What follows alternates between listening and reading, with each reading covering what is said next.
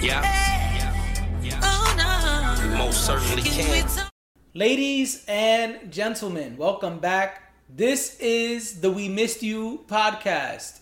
Just kidding. Oh, right. There was no episode last time. Lucy, you got some explaining to do. Yeah. So, who are we? We are collectively the Let's Have a Real Conversation podcast. It's also weird looking up there. I guess I should just look straight. We are the Let's Have a Real Conversation podcast featuring Dashing D. And I am JD, aka He Who Pods. And so, we have been having a lot of problems with tech. And I don't even know where to look because our whole setup is different. And so, this might look a little different. This might look a little weird. Bear with us, please, because we are making changes to try to provide a better experience for you visually. Hopefully, audio is just as pristine as it usually is. And so, we've been having tech issues. That's why we were not here last pod. But we've got a lot of stuff coming for you guys. So, stay tuned, stay patient, stay with us. And on that note, let's get this shit started. A lot of stuff to talk about. The lightning round. Right. So. We should set like a 10-minute timer. I know, right? Use my hourglass. You know what I'm saying? But. Where you want to start? That's what I'm trying to figure. You know what I'm saying? Where you want to go? Where you want to go? Gosh, you want me to pick? Sure. The writing strike is over. Oh, that's a good one. Let's start there. Let's start backwards. We always start with music. Put that in the back burner. Yes, the writer's strike has ended. The writer's strike is finally over. Yep. There's some really interesting things that have changed. Yeah. But it's important that we remember that there's still plenty of strike happening. Because SAG-AFTRA? Yeah. Oh, I thought I was going to say it wrong. Yeah. SAG-AFTRA is still striking. Who the hell is that? The actors. That's the actors. And so the writers have reached an agreement with the rest of the entertainment industry, and they got some of the things they wanted. And so should we zip through those quickly, or you want to just move on? If you have the bullet points. I just think the two most important ones are they're getting paid better for streaming, including bonuses based on performance in a certain time frame and even over time.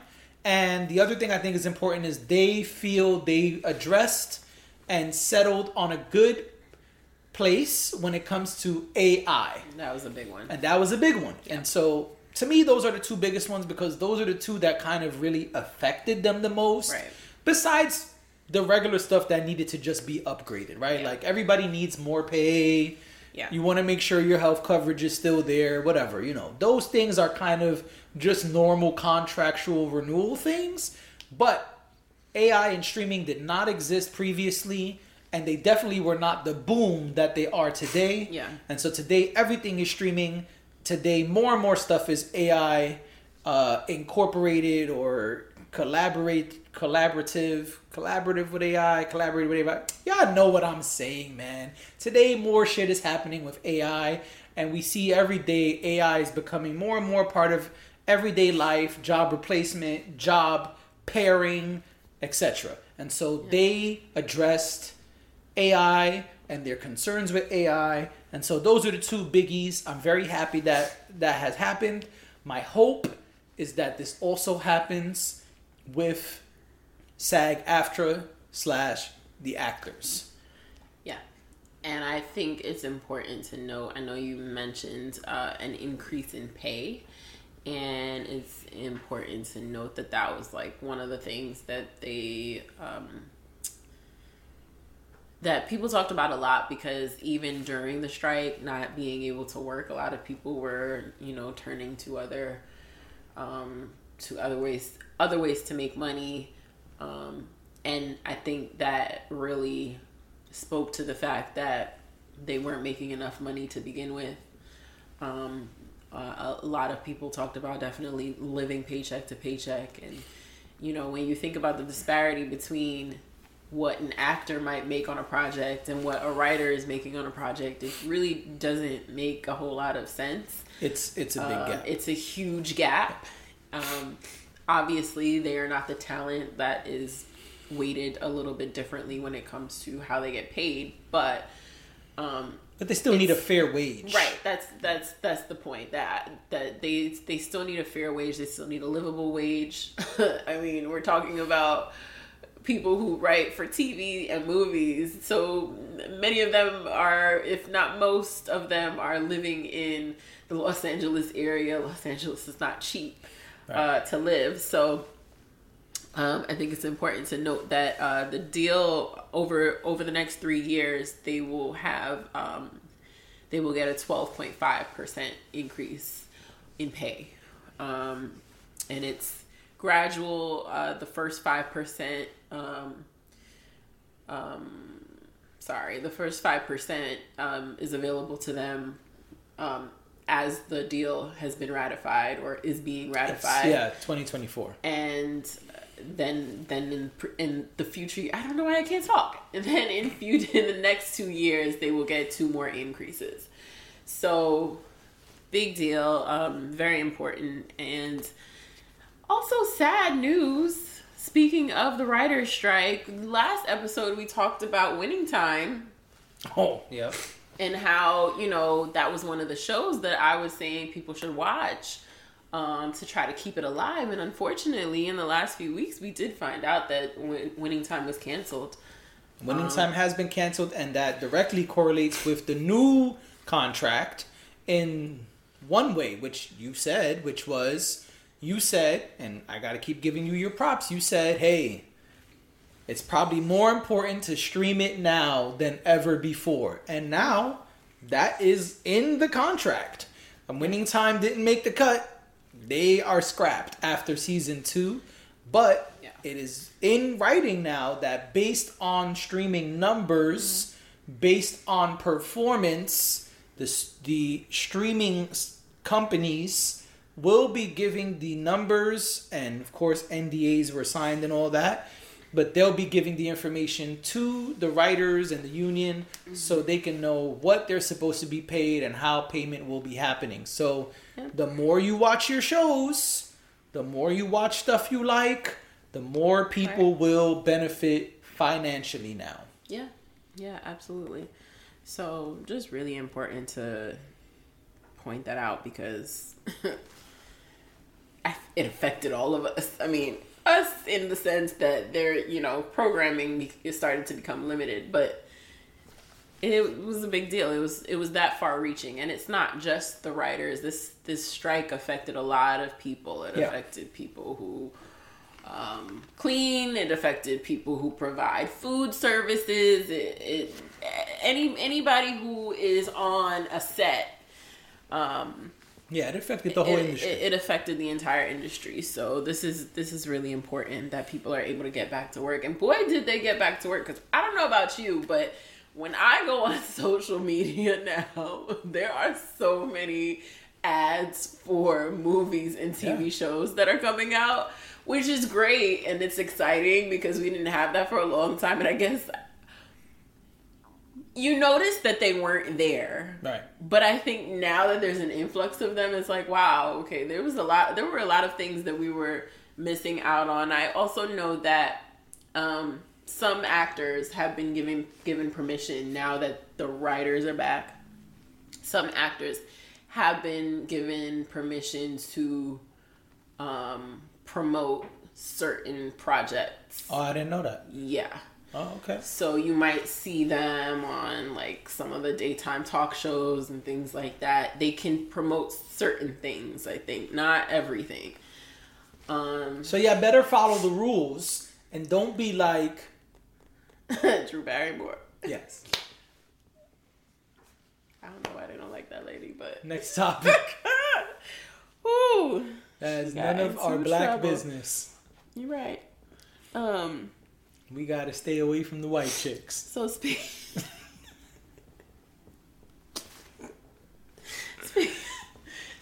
of new movies that are coming out, there is a Leo DiCaprio, Robert De Niro. You had me at Robert De Niro, by the way. Flowers. Oh, excuse me. Killers. It's not the name, but okay. What is wrong with me? Killers of the Flower Moon. I don't even really know what it's about. I just know that I saw Robert De Niro and said, I think I'll go see that. The trailer looks good. It does look good. It's about, when the nation is rising with coal and gold.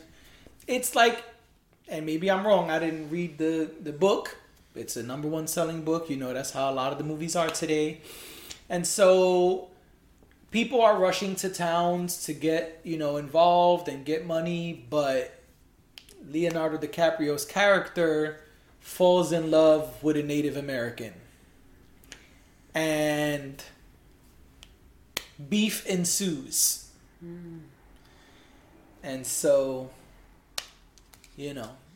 that's the thing.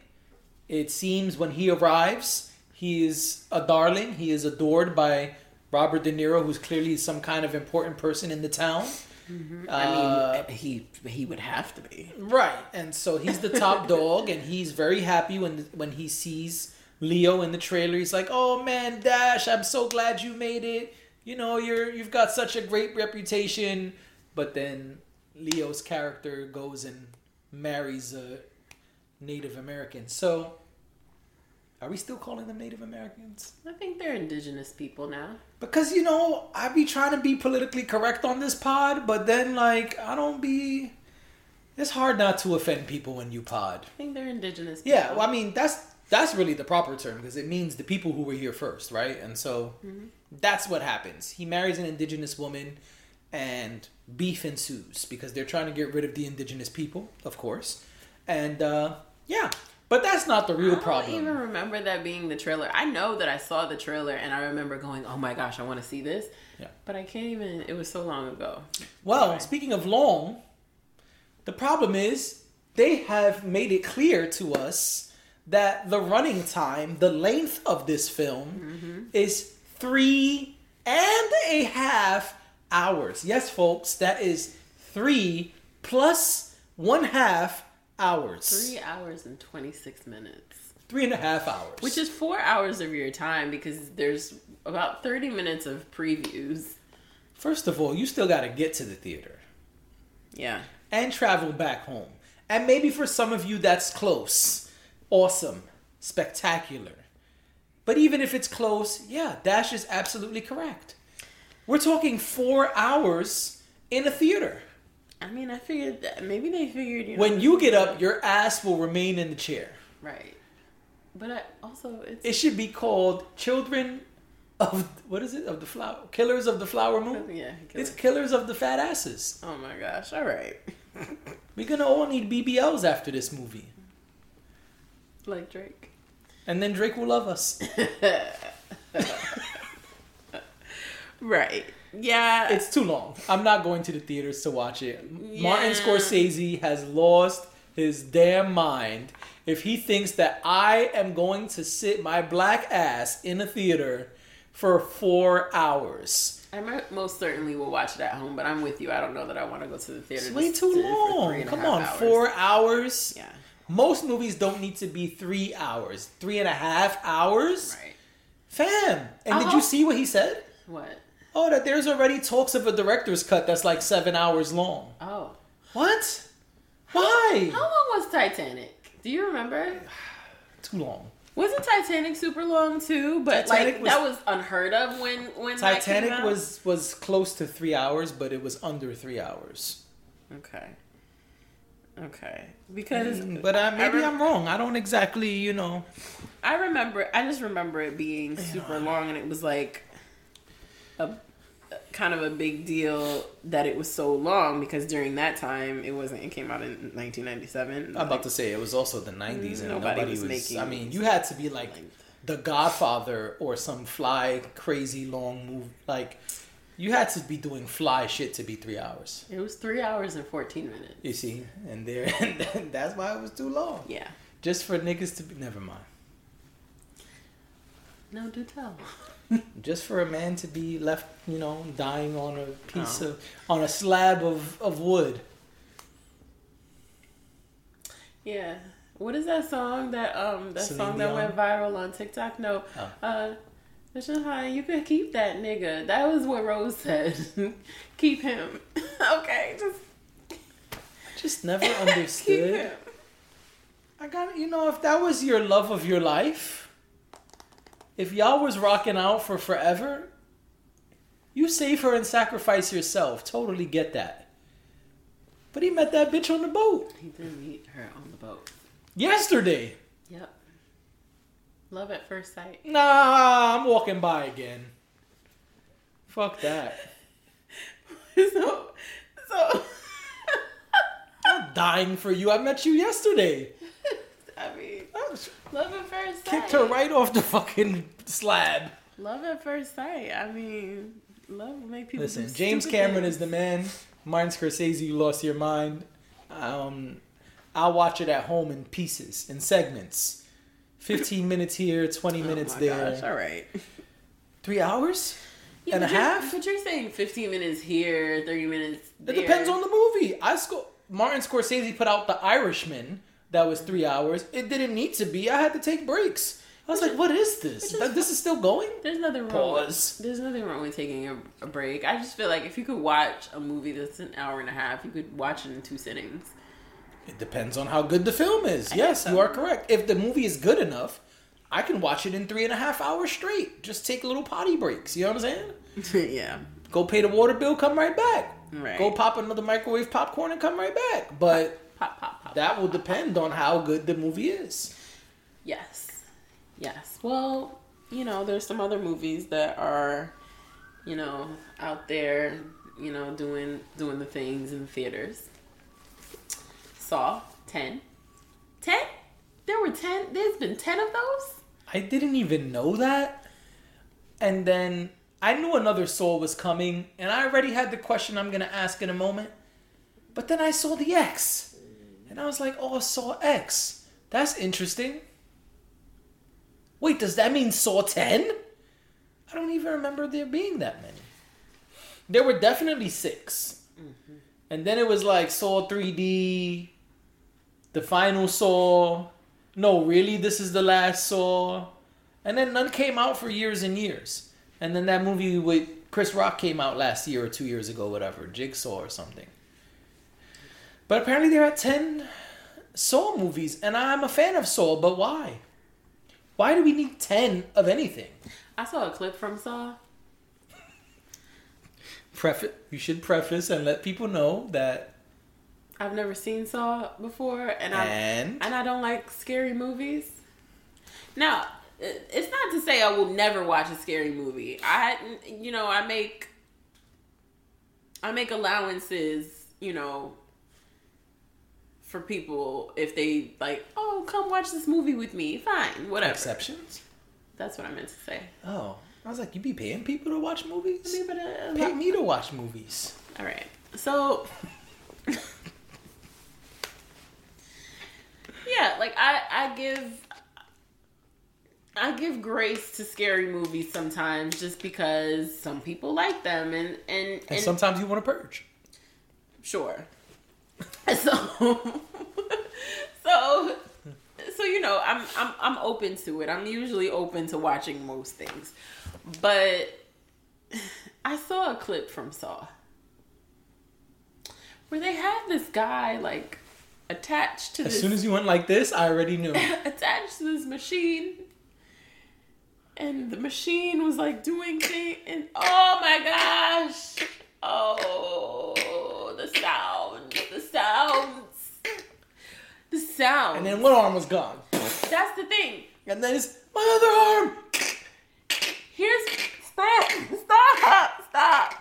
The thing that's crazy about this is that my instinct always tells me, okay, well, look away and you'll be fine. Like, you just can look away for a couple of minutes. Nope, not with Saw. With Saw, it's also a very auditory experience. Because everything that you can't see, if you close your eyes, you can hear every moment of it. Yes. Which I think is genius. And yes. I've never seen one of these films. But I would imagine that it is a great experience if you do love that type of thing, because of the fact that they take their time to make sure that the audio part of it is immersive. I didn't know what to do with myself. I was like squirming in my seat, and then I'm like, well, I might as well watch, because might as well. You're hearing everything. Because you're hearing everything. Or every snap, crackle, and pop. And I feel like to hear is to see. Like, at the point where you can hear it in that much detail, you basically can imagine what's happening. You don't even need the visual to really understand what's going on, because you can hear it. Yes. Saw. It heightens your senses. Yes. Saw was, I don't know about the last couple, I didn't watch them, but Saw was the equivalent of hardcore pornography for horror. There's even a term, I can't remember, it's like gore or something, but their whole thing is less scary, more just extremely crazy things. That's like, oh, you like when someone's arm gets chopped off and you see the blood? Oh, okay, we got you. Crank it up to 10. And then you're hearing all the blood spurt out of this person's body. Yeah. And so that's what the films are great at. They have mastered, oh, okay, we're going to keep inventing and showing you crazy, weird, what's the word I want to use? Contraptions. And so the crazy contraptions in crazy time constraints with little puzzles you got to figure out, all combined. It's like, you want to save your life? Cool. But you got to do this crazy thing, and you got until the timer runs out. Nuts. Yeah. But I don't know, why we need a 10? I mean, I don't know. I haven't seen the other 9. I don't know. So. And you know what else I don't know why we have? What? Expendables 4. Why? I don't know.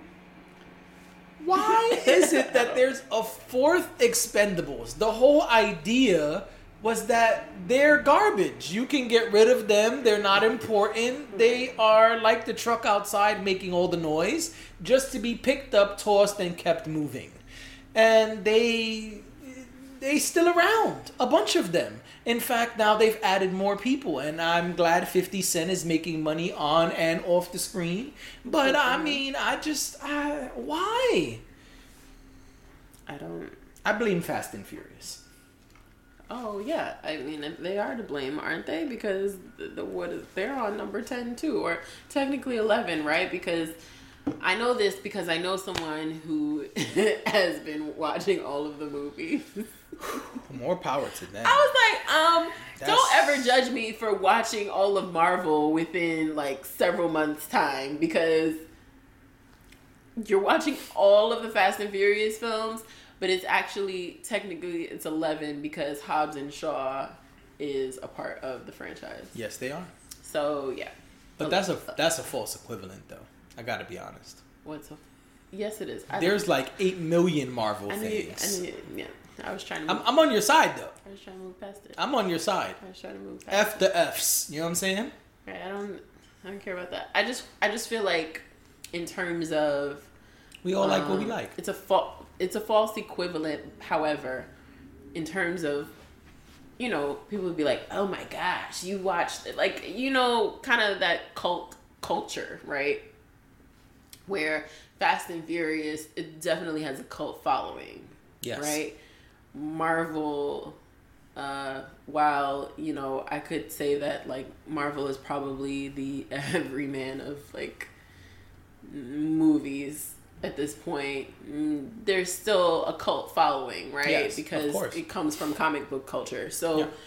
That's what I mean when I compare them. I just think that they're niche, and you have your niche and I have mine, is all I'm trying to say. Right. So there's a comedian I like. His name is, what's his name? He's I don't know. hold on now. I don't know what his name is. I can see him, but I'm just not really good at names. Oh, okay. His name is Jim Gaffigan. Jim Gaffigan says, people like to judge you when you go to McDonald's, but everyone's got their own McDonald's. That's true. He says, maybe you don't walk in and order a Big Mac, but if every week you're at the newsstand getting People magazine, that's your McDonald's. That's your McDonald's. That's fair. I dig that. He even joked, if you care about what's happening with the royal family, that's your McDonald's. He said that one's even worse. Because that's Burger King. That's his joke, not mine. That's his joke, not mine. That's what he said. But I see what he did. He said the people over there care about the princes and royal family. You're even worse than us. Yeah. Because we've got McDonald's. But that's not even our country. Right. That's Burger King. That's his joke. Anyway, we can move on. So the VMAs happened. Let's They did. I mean, it happened and people have discussed it and whatever, and we don't need to get too deep into it. I just wanted to make a couple key points. The first one is that Nicki Minaj was the MC of the event. Next point.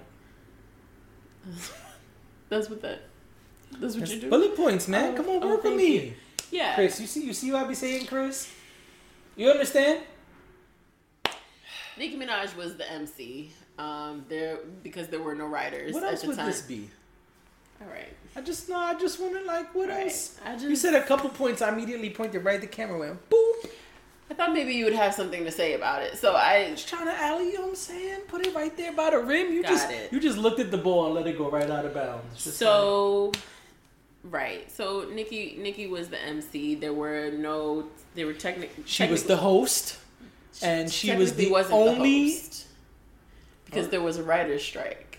So they didn't call her the host. They called her the MC. She didn't have a script. Right. All right. She didn't have a script. She was just freestyling. Yeah. You believe that? No. Okay, thanks. That's all I wanted to know. That's why I had to turn into Scooby-Doo just now. I mean, Saweetie was reading from a teleprompter on the red carpet. So I hear that. I don't want to talk about that. I hear that. I know that's right. Oh, that's what she said. I know that's right.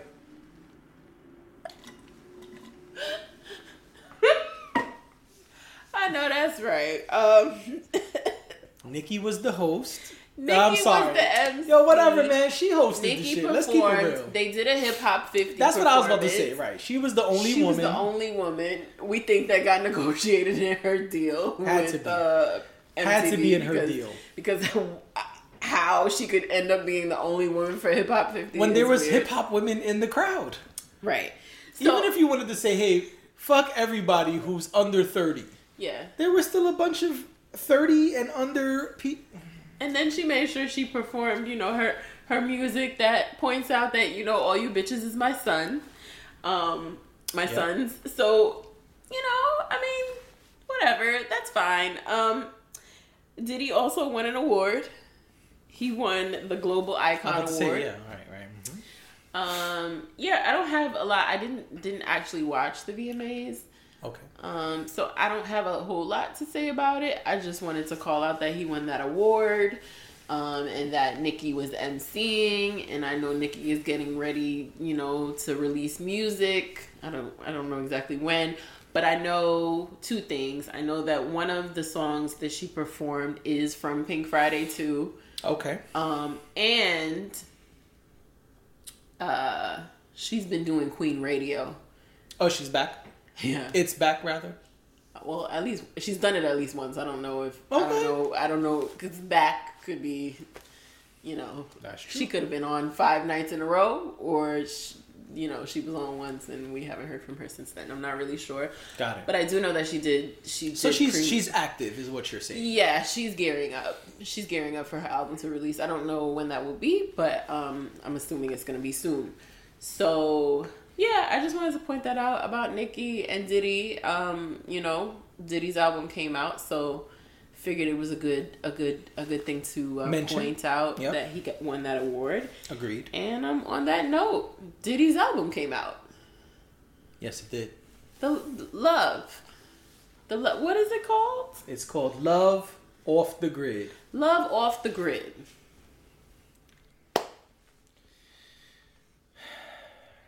That's what it's called. I'm sorry. What's it's an R&B album. Oh, I thought something was going on over there. You know, you look like you needed some dresses to caress. I look that way because I just feel like you sounded very exacerbated by just. I just think right now, I have no problem getting right to the shit. I think right now in music, people are selling hype.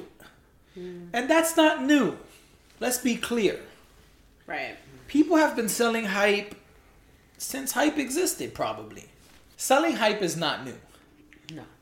But I think right now there's so much hype being sold that we're forgetting about the expectations we're setting for consumers. I remember when we were teenagers, every time an album came out, a rapper would say the same default shit. What was that? Yo, man, you know, I don't even want to really say this, but this might be the best project I've worked. This might be the best album I've ever put out. You know, they was lying to us like Apple every year. You know what I'm saying? Y'all seen the real. All right. So, you ain't see it? Neither here nor there. No, it is exactly what they did. That's why I compare it. Apple came out and was like, we building the best iPhone we've ever built or some shit like that. The most beautiful phone we've ever built or some shit. Whatever. They kept saying the same thing for 14 years. They That's say the that point. every year. But they also told us they revealed a long time ago that they don't give us everything all at once. So, but they're saying the same line, and that's what rappers did. When we were teenagers, it didn't matter who it was. Ludacris, Jay-Z, Nas. I mean, the list goes on. Everybody would get on 106 in Park or what was the MTV joint? What you could see out the window? TRL. They would all say the same thing. Yo, you know, I don't even know if I should say this, but this might be my best album ever. This I mean, I really put a lot into this one. Yeah. And that sets an expectation. And you notice people don't really say that anymore because they had to stop saying those lies. Right. It was just marketing. And I think today, marketing is what really is making people listen to music. And I don't think the artists, these huge artists like Diddy and Drake, who we're going to talk about in a bit, I don't think they really care about meeting these expectations that they're setting. Right. So I think the album is good. But what was the marketing for this album? For over a year, maybe over 2 years, I don't even know how long. Do you remember how long they were marketing this? I don't remember how long. It was a long time. For over a year, let's just say a year, I don't want to OD, but for at least a year, we were being told two things. Or rather, just two things have been marketed to us by Diddy. Yeah. Love, Puff, Sean, whatever we calling them today. Right. The first thing was R&B is dead. Yeah, he beat that horse to death. And there was a lot of controversy behind it. I think that was a great marketing technique. Because everybody in the culture, whether you were an R&B artist or not, was buzzing about it. Yep. Nah, how could you say that when this person is out? Or, yo, but this person this and this person that. Great marketing, no problem. The second thing was, same time frame, over a year, was that my R&B album is going to bring back real R&B. Yes. Diddy basically said, this is dead and I will resurrect it. Yes. That's a high-ass bar. Yes. And also, he never said this is a collaborative album. And so I was very confused because he also launched a brand new record label, Love Records. This is not Bad Boy. This is Love Records. And this would be the first, allegedly, the first project out on Love Records. We later learned it's not. because his artist Jossie, she has a EP or album out on Love Records. However, we come to find out when it finally got released, after much buzz, after much promotion, after much marketing, this is an R&B album. Yes. But it's not Diddy's R&B album. Right. Diddy's not singing. Which, I'll be honest, I'm glad he's not singing. Because I was a little concerned that Diddy's album where he is singing is going to save R&B. I was like, man, Drake must have really inspired him. You know, with the harmonizing. Maybe Drake and Future are in the lab with him heavy. They got him working on the auto-tunes. I don't know. I'm just saying you could do better. You know what I'm saying? Maybe he was going to come on and start singing. Tell me, have you heard that lately? You know what I'm saying? The real king of R&B, ladies and gentlemen, Dash. Give it up, y'all. I've been telling y'all for almost 2 years. Since before Diddy said R&B was dead. Exactly. I've Anyway. been telling y'all for almost 2 years that I am the real king of R&B, and put some respect on my name. Put some respect on it. That's all I'm saying. That's it. And so we come to find out this is a collab album. Right. This was basically, and you said this off pod. I'm going to just give you your props. I think you made a great comparison when you said it's Diddy's DJ Khaled album. Yes. That was a great comparison. You said it off pod. I'm going to bring it to the pod. You can elaborate when you're ready, but I think you hit it right on the head. Boop. Boop, boop, be doop. Holler. And that's what it was. It's a collaborative album. Which you know, I want to give that talent some props, right? Because I think that I don't know where you're going. That's why I'm just anticipating. Because I think that anticipating. No, I'm just listening. I think that it is a skill to be able to put together an album like that. That is not just one artist. It is not necessarily your voice. I agree. I think that, you know, for what it's worth, I know that I, you know, said that I don't always love DJ Khaled's albums, but I think I said it in that same conversation that it is skillful what he does. Yes. And if you know DJ Khaled's history, I don't want to make this about him, but if you know his history, and I think we could have the same conversation about Diddy. Absolutely. If you know their history and you know their involvement in music over time, something like this makes sense. And something like this, or their history, is why they are skilled to do things like this. Everybody can't put together a compilation album. Some people have tried to put together compilation albums as their first ever thing that they did musically, which this is true. Which is, I think, ambitious, and I don't think it's a bad thing. I just think that it's ballsy. It's ballsy. These are people who have been in the music industry in whatever way they've been in it. DJ Khaled obviously was a DJ first. I'm not from Florida. I'm not from the Miami area, so I didn't actually hear DJ Khaled on the radio. But I have done my research on him. I mean, he's been around. Right, and I know... Big Pun shouted him out on records. Right, and I know how important, you know, picking music and being able to have that ear and being able to say, like he talks about, you know, telling the station director at the radio station he worked at, like, we gotta play this, like, this is important, you know, during a time when music was being hand selected for radio. Right. So I think it takes a big skill. Same thing with Diddy. I think it takes a huge skill. He has worked with tons of artists at this point. He's very well rounded in the sense that he has been involved with the music. Like, you actually hear him on the music. He's found people who, I mean, all projects weren't successful because we know that Usher would move on to go to someone else, but he has had his hand in all sides of the music process. So I think it's really exciting to hear when Diddy says that he has music for us, because I think that he has a good ear for good music. He's got a great ear. Yeah. So the compilation wasn't surprising to me,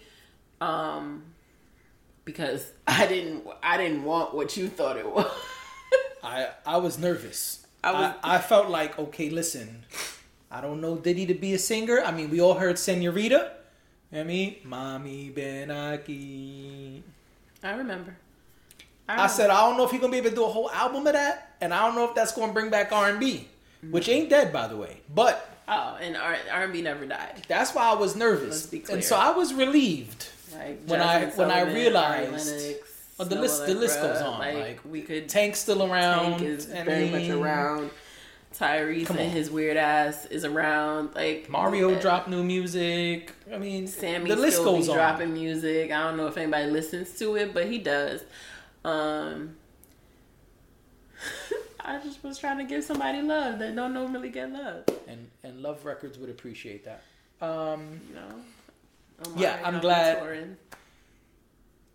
I'm glad that it was not 90 minutes of Diddy singing.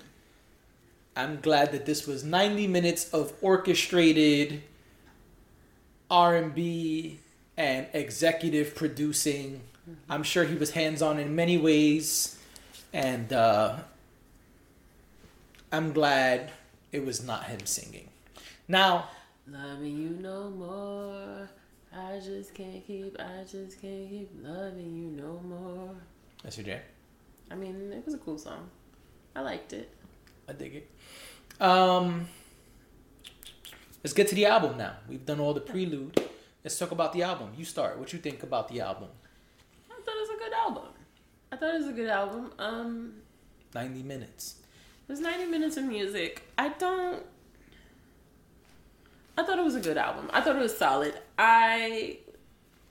For me, love Jasmine Sullivan. Thought that song was great.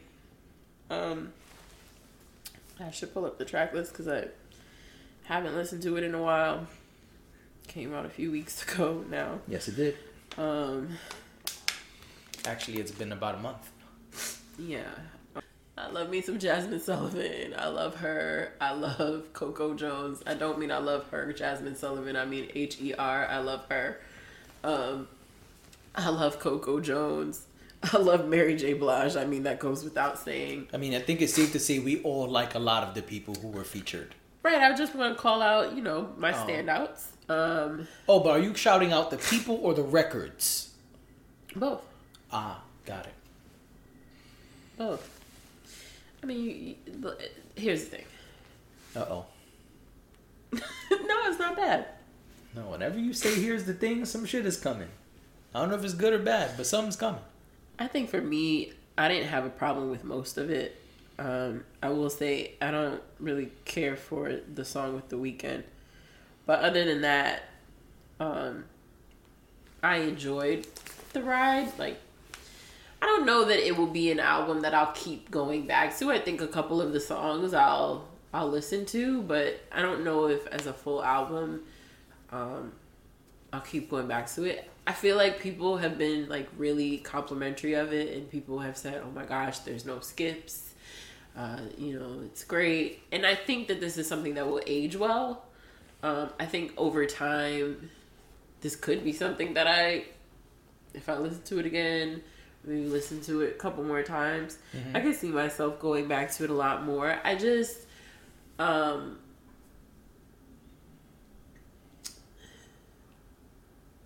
don't know. I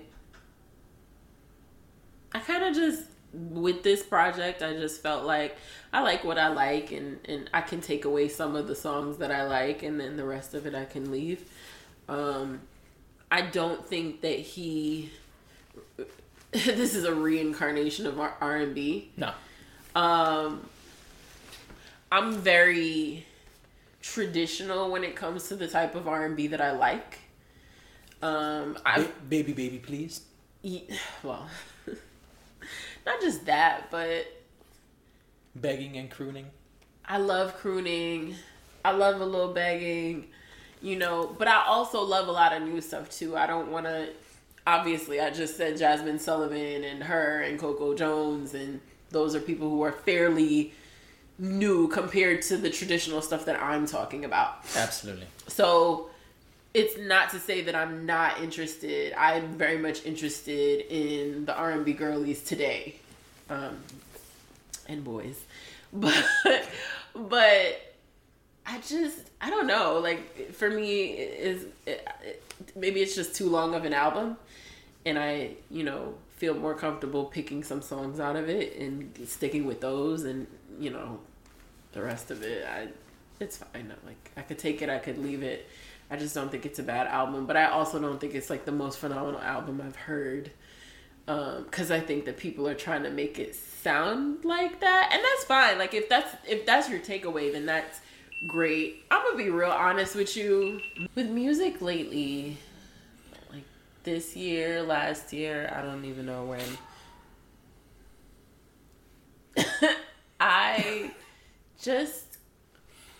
I'm underwhelmed.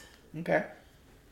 I don't remember the last time I heard something that really wowed me. That I wanted to keep playing over and over and over again.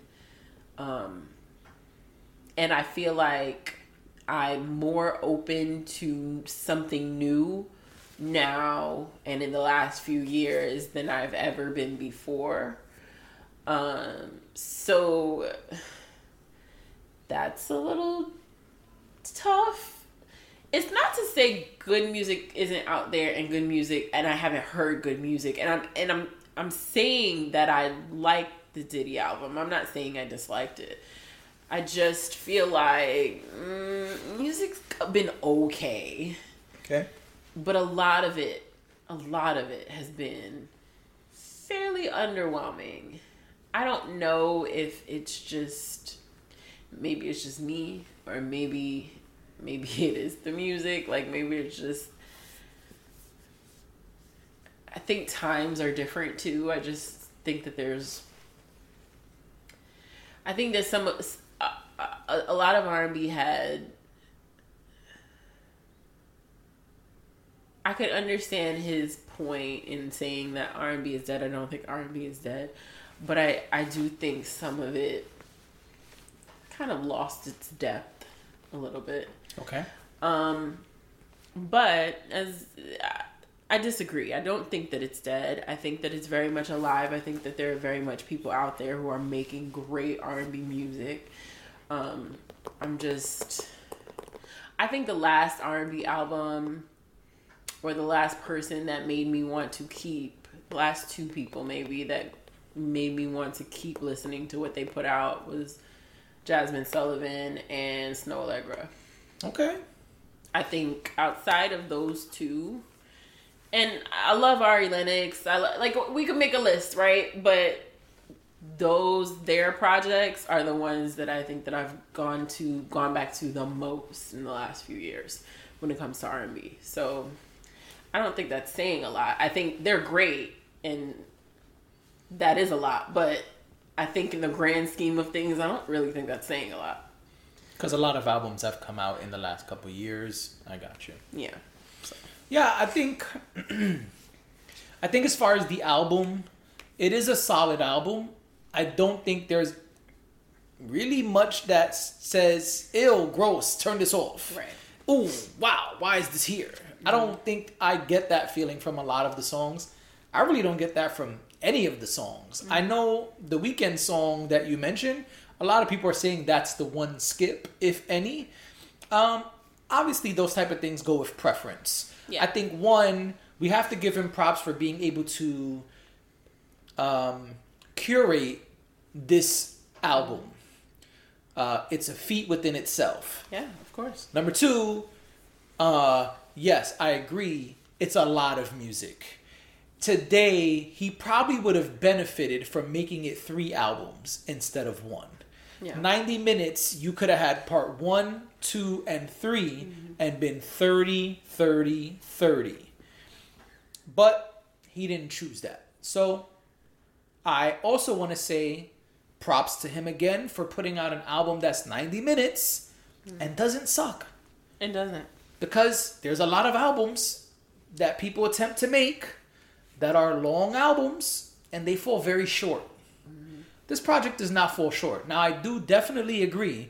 This is not the best shit since sliced bread. It's cool.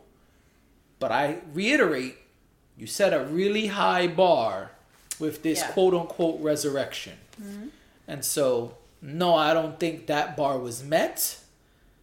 And also, you didn't really say what it was. This was like a Jordan Peele movie. It was like, oh, this is horror. And then you went to the theaters and it wasn't horror. It was just suspense. Right. Even if it was good, it still wasn't what it was pitched as, in my opinion. I like the album. Good album. Smooth album.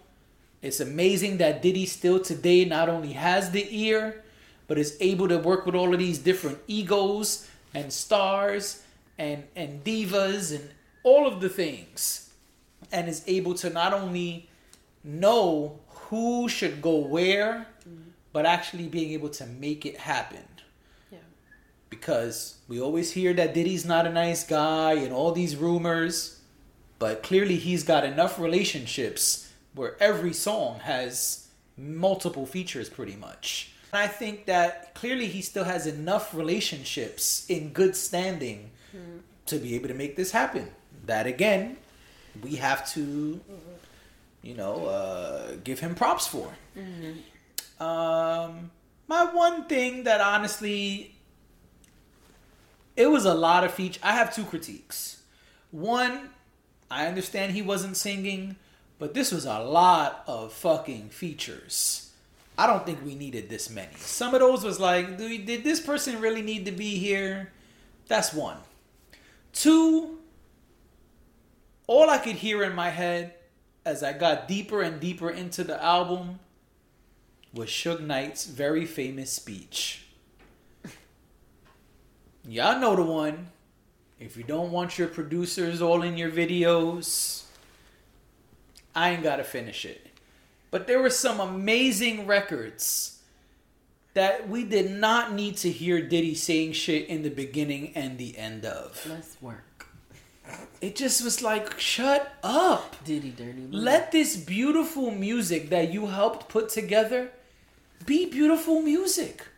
We don't need, as the beautiful voices are fading, for you to be like, yeah, that's the shit I've been trying to tell y'all. As we get deeper and deeper in love.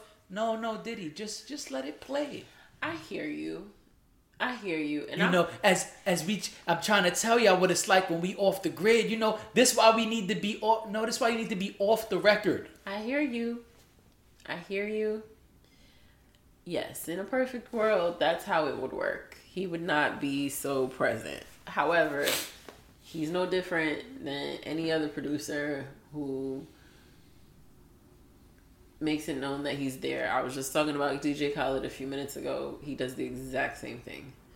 So I don't, while it might not be my favorite thing, I just kind of feel like it is what it is with that.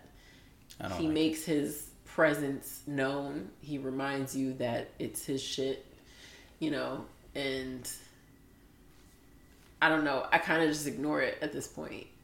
It's hard. It's hard to ignore it when there's a great record. Listen, I'm not in love with every record, but the ones I am in love with, almost all of them, that's what's happening as I'm like, man, this was great. This was beautiful. Yeah, as we just get deeper and deeper in love. Fam, let this beautiful art speak for itself. We are listening to your album. It says your name on every track. We know what you did. We don't need you to come and give us a fake storyline that really doesn't even tie together. Yeah. Because I still don't know why this was called Off the Grid. Do you? No. Case in point. No. solid album. Those are my only two critiques. Yes, I'm being nitpicky. Sue me. Well, speaking of R&B, my segues have been trash lately. Because we ain't pot in a minute. You know what I'm saying? When you go away for a while, you know, sometimes you gotta. It take a while to get the kinks out. You know, your dribble be man. I can't. My segues have been. I can't really. You know, you start. What used to be a splash when you shine, now it's just rim. Bong. Well, let's talk about my fave. My fave. Chris Brown? No. I know it's a joke. Oh, Tory Lanez? I hope the dash cam caught that. That was too good. My fave. Trey Songz. Please stop. Okay. Go ahead. Tell him about Usher. Usher will be headlining the 2024 Super Bowl halftime show. And two things.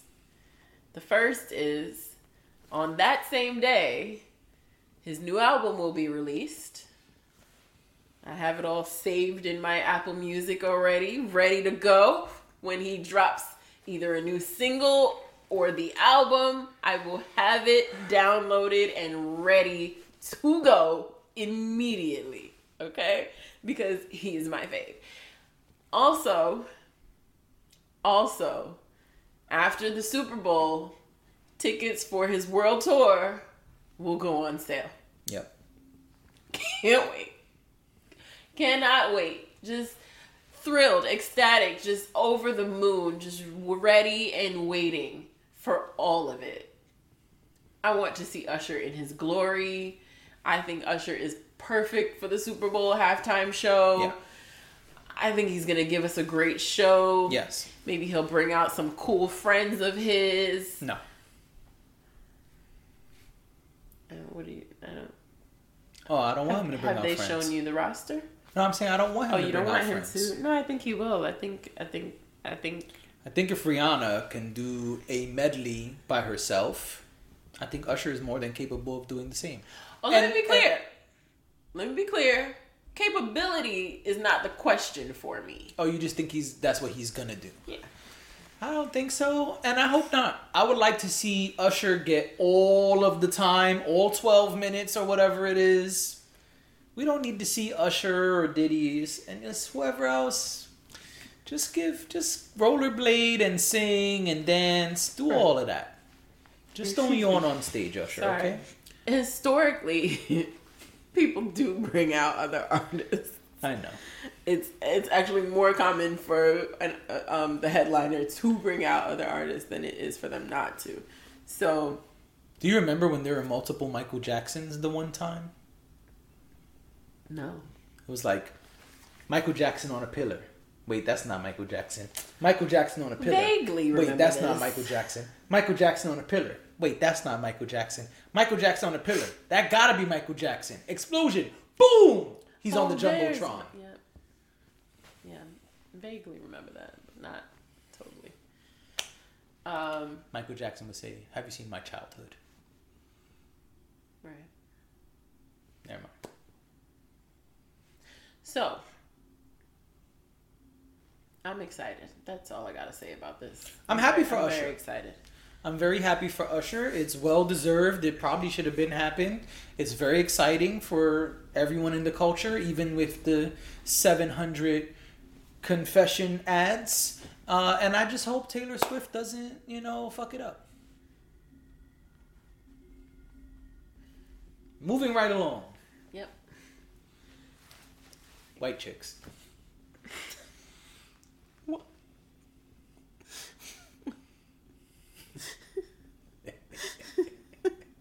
Why?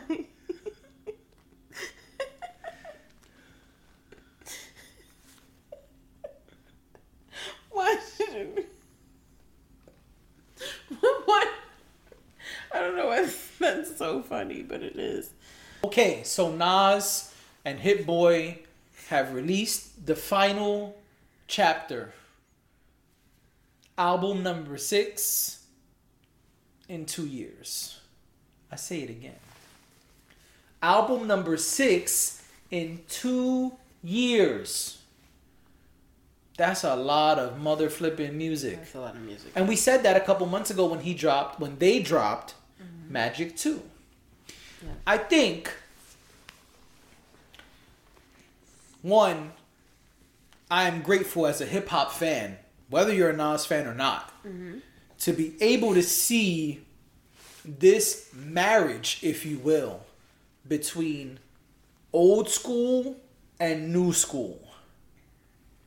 Hit Boy is someone who we know has done a lot of production for the people who are, dare I say, B-level today. But actually, he did a lot of A-level production. He's produced for Beyonce.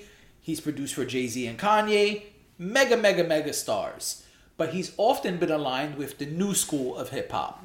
And where Nas is, Illmatic, early 90s, old school. You stay over there, all you do is kick knowledge. That's how a lot of people have labeled him. A lot of people have said, Nas' problem is he cannot garnish mainstream success. He's always going to be that guy who's great, but not up there with the top tier in the mainstream. This run has completely changed that. Nas' album is not only mainstream, it is successful, it is bouncy. We hear Nas doing all the new flows and the sounds and with the young kids, as they say. We've heard it. Whether we liked it or not, it happened. And I think, one, we have to appreciate this 2-year run and really think about what these two gentlemen were able to accomplish.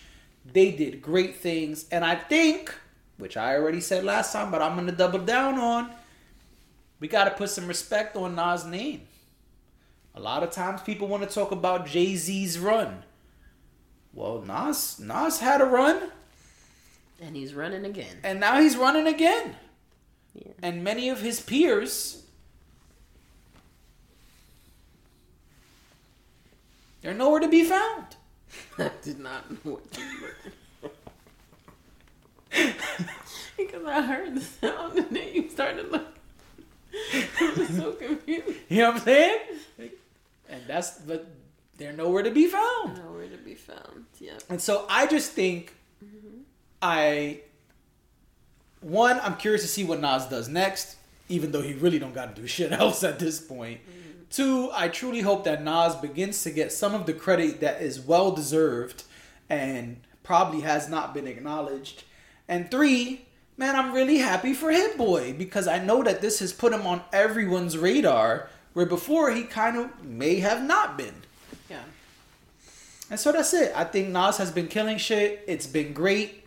And I am very happy that we got this.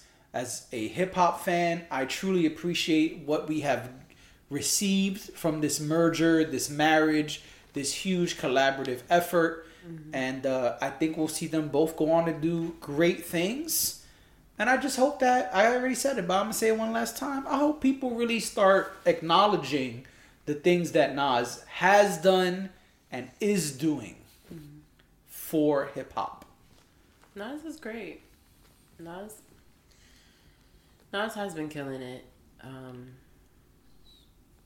And yeah, I feel like,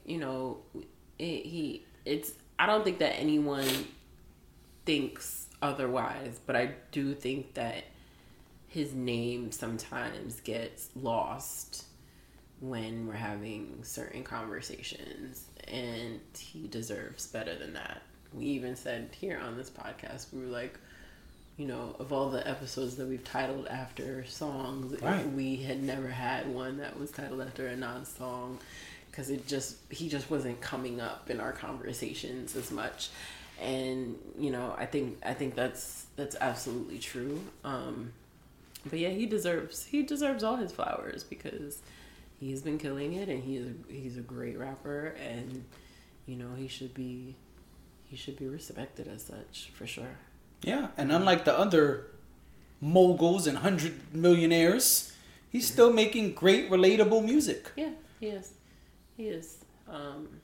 Yeah, he's done a great job with this series that he's been doing. Both series. So, good for him. Shout out to Nas. Yes. Shout out to Nas. Yeah, and one more quick shout out. Outkast. Another speaker box. Yeah.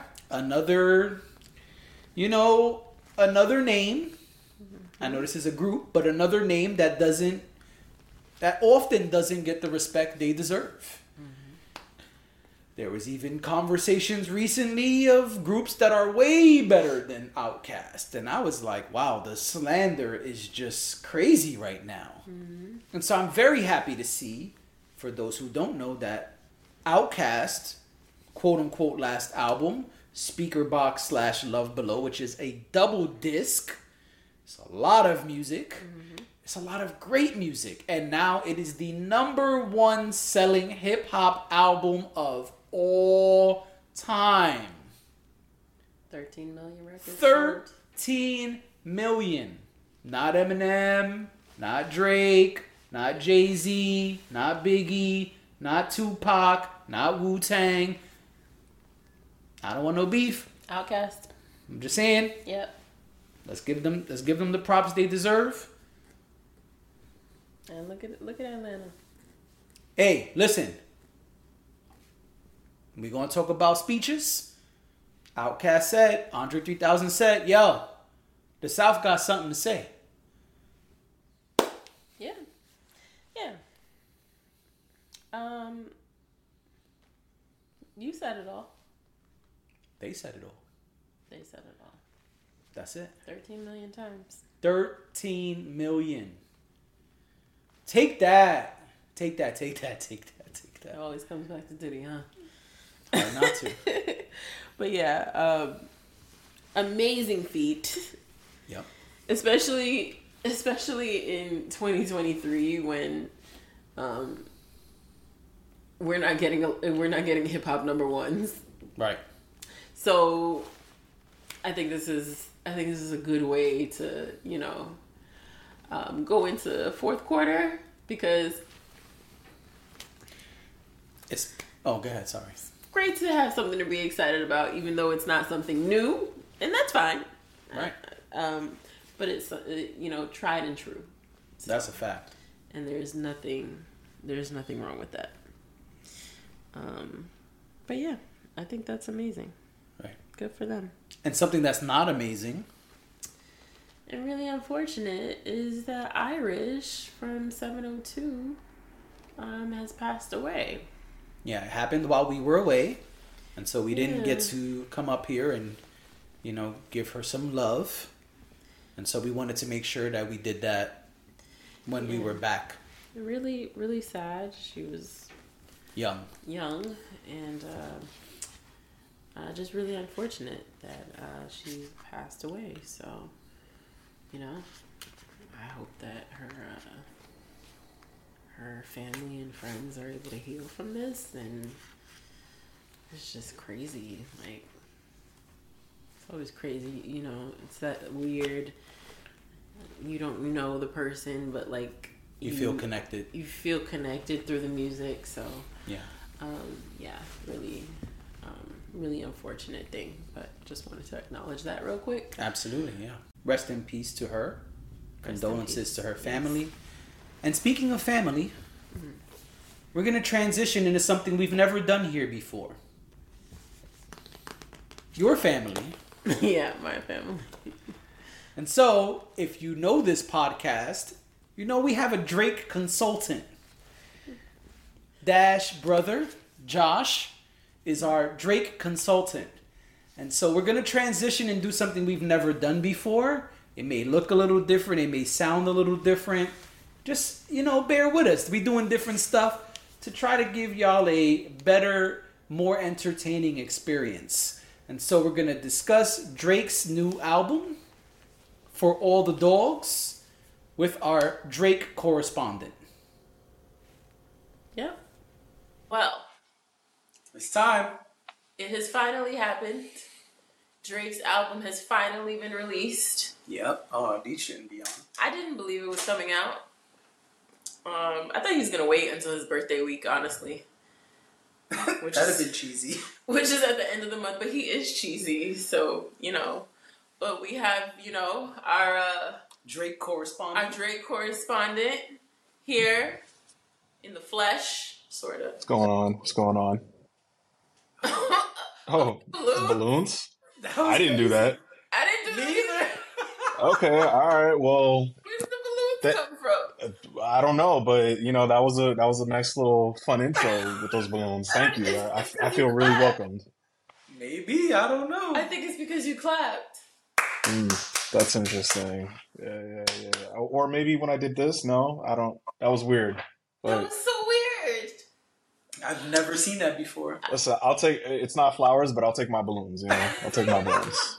Yeah, I'll take my your balloons. balloons. Right. Yeah. Take your balloons. Yeah. So, Yeah, Drake's album is out. Have we all heard it? yes, I have heard it. I listened to it a few times since it's dropped, and Name? I got some thoughts. I've listened to it about 1.3 times. 1.3. So that means 1.3, one okay. time and then one more song. A couple songs. You heard the J. Cole song twice? That's what it was? I heard the J. Cole song twice. I heard the Bad Bunny song you twice. You listened to that twice? Yeah. Why'd you do that to yourself? I shouldn't have, but I did.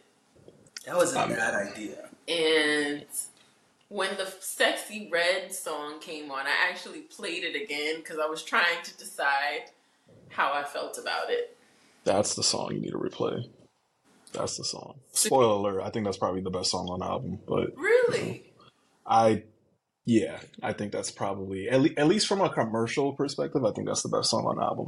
Okay, Interesting. that I can see.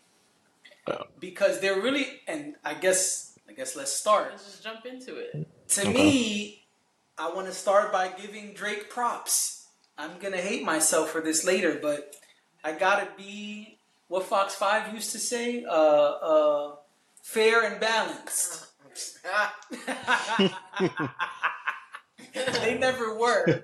And that's my my little thing, but Fair and balanced. I make fun of Drake a lot for being a pop artist and not a rapper. And there's no pop songs on this album. So I gotta give him props for putting Okay. together a non-pop album. Go Drake. I mean, I gotta start with that because I always give him a hard time. I always come up here and say he's not a rapper, he's a pop star, and he didn't do the pop star stuff. So, there's no Hotline Bling. I mean, I guess, like, then I have to ask you, like, do you think Rich Baby Daddy's not a pop song? Because, like, I mean, maybe not the title of it is a pop song, but I don't know. I kind of feel like it's like a mix between, like, dance, but then I feel like if it, like, pop, it's an umbrella term for just popular. And I feel Correct. like, I honestly, I feel like that should have been the lead single, not Slime You Out. And I feel like that has a very, very, very big chance of going far. I think that could be, the song that might put him over with, beating Michael Jackson if he pushes it enough. So I kind of look at that as a pop it's song. the only song with mainstream appeal. So, Yeah. I mean, would I call it pop? No. It's a club Okay. record, sure, but I don't think Yeah. it's pop. I think Hotline Bling is pop. What was the left foot stomp, right foot, whatever? Tootsie Slide. Yeah, those are Yeah. the records, those type of records are the ones that he clearly makes for the pop audience. Gotcha. I see where you're I going. don't think there was any of those this time. I think this time it was something else, but it wasn't I can pop. see that. Yeah. Rich Baby Daddy is not for me, but Well, we're just asking. I get it. We're just asking. Do you think it's pop? That's the first. No, but I'm giving my opinion Oh, okay. of the thing, and I did play. I do recall when I played it back, I kind of did a little shimmy or something to it. So it's definitely something that's going to make people dance. Yeah. And have a good Absolutely. time. It's something that can play in the club. It's something you can play in your car. So I understand the appeal of it. I just, for me, I was just like, I don't know that I'd listen to this again. But Let me tell you. What was it? Friday when this dropped. Uh-huh. I wake up in the morning, about to go to the gym. I turn on Breakfast Club. I So, hear Charlemagne and Envy, uh-huh. and then I just hear this record, and I don't even know what it is yet. And I'm like, I haven't heard it before. It's probably from Drake's album. And I just, I'm hearing the beat go off and everything, and then of course, like Envy's doing it to, play around with Charlemagne, and of course, like I don't see it because it's on the radio, but I already know like Charlemagne's dancing to it, and I was already thinking like, all right, this is gonna be the thing that they're gonna push because of how much of how a good bop to it. Mhm. Like everybody's gonna play it on the radio. Like all the girls are playing it. My girlfriend didn't even know about it at first, and I started playing. She's like, "Yo, wait, Josh, what's that song?" I'm like, "Rich Baby Daddy." I got you right now. So I think it's gonna go far. I really do.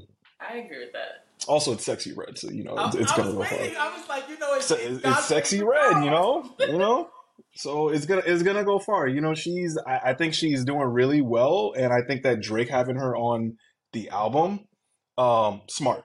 It's similar to what he was doing with what was that song with the Kiki? Do you love me? And I think that was with that had a little bit of City Girls on it. So in my feelings, yeah. So I think Drake knows what he's doing when he gets the girls. Like He he gets does. them on his song, and just make a song, a clip song for all the women, and you got it. He does. He does. But he doesn't know what to do with SZA features.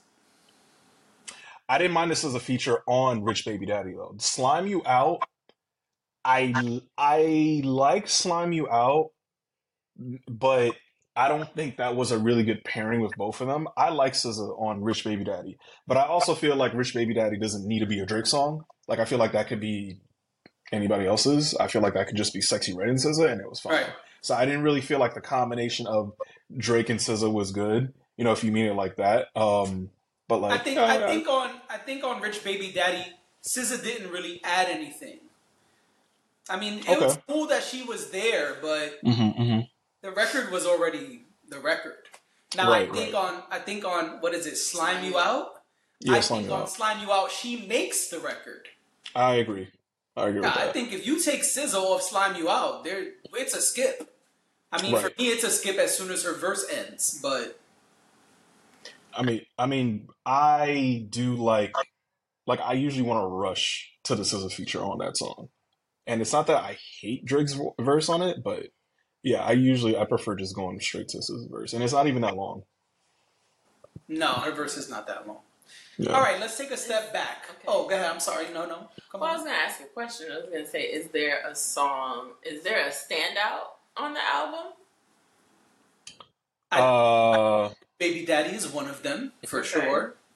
I think Yeah. to me it stands out the most because it's the only mainstream record. One can argue not Daddy Yankee, what's his name? Bad Bunny, Bad Bunny. New Daddy Yankee, sorry. Bad Bunny, one can argue that's a mainstream song, but it's really not. First of all, I don't ever want to hear Drake rap in Spanish. I didn't want to say it, Look, I know some people who like Bad Bunny. I'm not against Bad Bunny. It's just not for me. Well, It's Bad just not Bunny for is me. the number one streamed artist in the world, period. Right. So this it's is a like, smart feature, but it's Yeah. also like a waste of a feature. I would rather listen to Bad Bunny by himself than listen to Bad Bunny with Drake. But it's just not. It was like Drake did whatever he did in the beginning. Then he actually did something to the real beat. Then Bad Bunny did something, and it ends. It's not even a full like. You would think if Josh is putting together an album, and Josh says, "Hey, I got a Bad Bunny feature," you would think, "Oh, this is the big record. Right. This is the record we're Yeah. pushing. This is the one that we're gonna try to break the streaming numbers with." Oh, that would make sense. I didn't care for it. I heard it. I said, what is this? And then I had to put two and two together, like, oh, this must be the Bad Bunny song. So I stayed and I listened. And then I was like, no, because again, what Bad Bunny did was nothing different from what he normally does. So I feel like if you looking for Bad Bunny, you could just go directly to him. You don't need to find him through Drake. And then I don't know what Drake was saying, and I didn't care. I wasn't into it. I don't. I know he's trying things. Like, I know he's experimenting. I don't think Mm-hmm. he's done that before. Maybe he has. No, he has. Or he He has. has. There was a song with some guy who was big at the time, Romeo Santos. Hey, That was a hey, hey, big hey, thing. hey! Watch your mouth, Josh. They will cancel you. You Oh, did cannot that? say that guy is big at that time. I Oh, is he don't still even big? listen to his. Listen, I'm Oh, just all trying to right. help you out, brother. I don't want them to cancel you. I mean, yeah, no, Romeo I don't want to get canceled. Santos is the Bad Bunny of his world. Oh, okay. I Yeah. mean, look, I accept it. I'm not gonna deny it. I don't know anything about that world. I have a couple friends who like Bad Bunny. I'm gonna go to them and see if they even like this song. I don't know.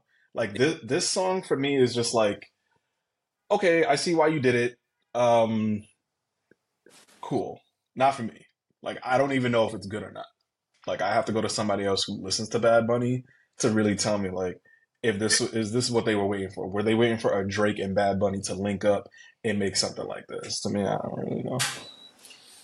I don't listen to enough Bad Bunny. There's one Bad Bunny song that I really like, and that's it. And I heard it on vacation, and I don't know if Mm, people think it's good. I think I said that to you one day. I was like, I don't know if it's a good Bad Bunny song. I just know that I like it. So I am also mm. not the person who would be able to say this is good or this is not. I just knew that I didn't really care for that from Drake.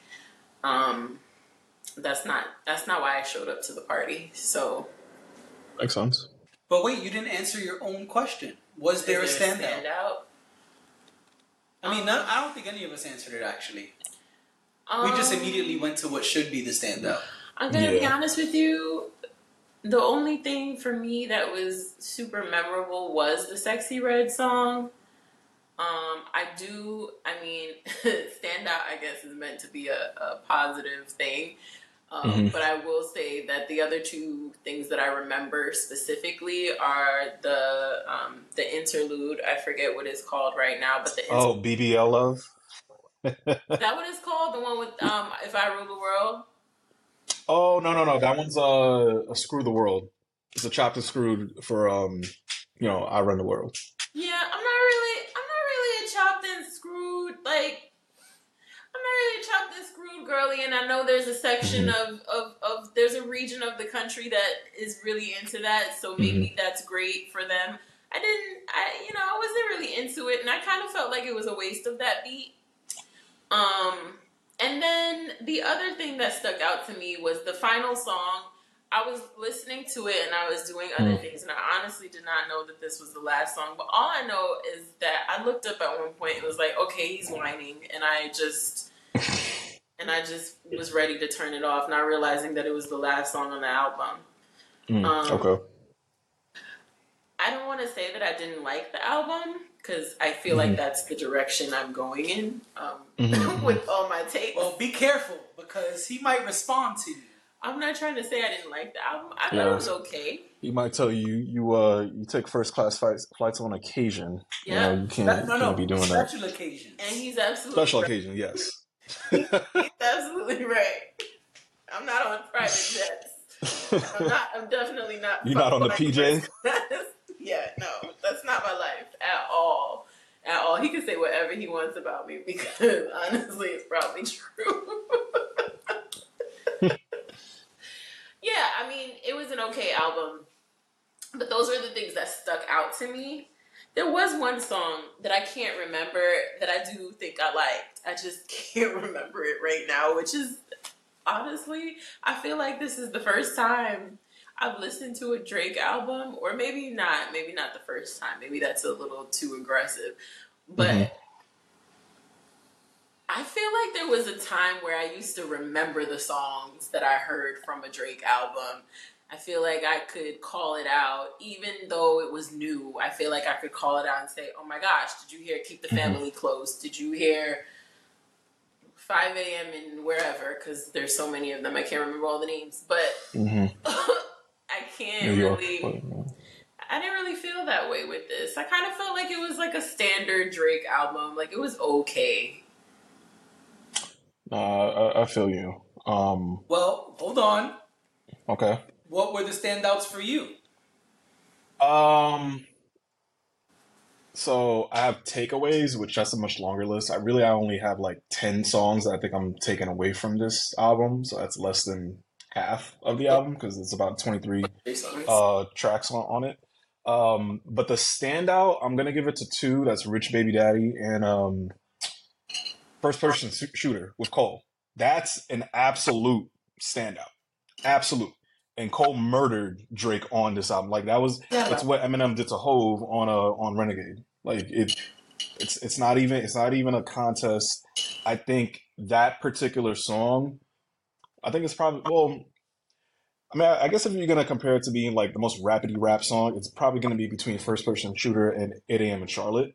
But I still prefer First Person Shooter over that one, over the timestamp record, and that's mainly because Cole did his thing.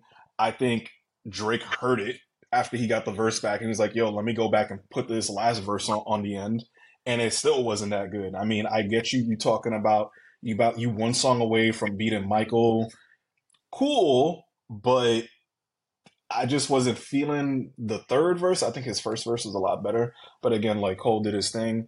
I wish that Drake and Kendrick weren't really having whatever tiff because Cole's talking about it's the big three. They talking about the big three, K Dot, Cole, and Aubrey. Like it should be that. It would have been a moment in hip hop to have Kendrick on Yeah. that same track. Yeah. It would have been a huge moment. I think Like that's something from like I grew up with them because what was it when I was in college, I think that's when they all started coming up. So like if I could have had that moment with all three of them, because I don't think they ever did that before, that No. would have been a nice moment. But whatever it is between Drake and Kendrick, they doing like these weird little shots back and forth. So it is what it is. But those are my two standouts: is First Person Shooter and Rich Baby Daddy. Okay. For me, it's just the Cole record. Okay. And I'm going to call it what it is, a Cole record. Because I don't know if you ever heard American Dreamin', which is Jeezy featuring Cole and Kendrick. But this was like part two of that record lyrically, and I'll elaborate. Okay. On American Dreamin', Jeezy starts the record, and there's a hook. And then Cole comes and does what Cole does, some long ass holy shit verse. And then the hook comes, and then now you're excited because it's time for Kendrick to rap, right? No, Kendrick doesn't rap. He sings like a bridge, and then the record ends. And that's what this was. Drake didn't show up on his song. It's Cole's song. Drake did like a hook. And they say they were together in the studio. So Yeah, I heard that. they mentioned that more than once on the song. They say they were together recording this song, making history, blah, blah, blah. They were besties making music together. Right. He said, me and Drake are the Spider-Man meme. Yeah, that.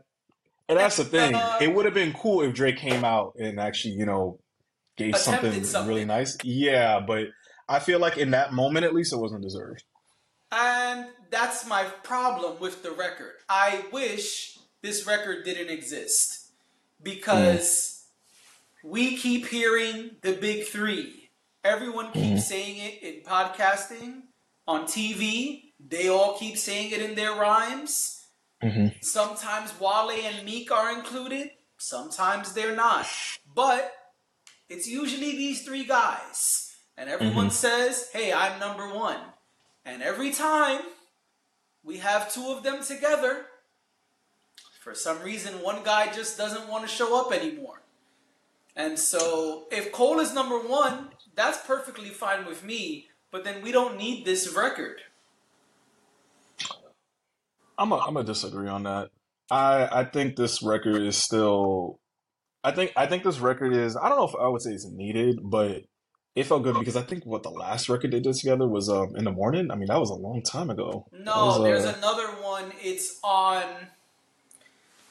Oh, it's on Dark Lane Demo. With all the stuff that was in the stash. Yeah, Dark Lane Demo tapes. There you go. Yeah, there was that one, and that one was cool, but that was also like that entire project was just throwaways. It was Lucy's. Like I actually had a lot of those songs, like in the tuck. It was just a lot of leaked songs that he just put out.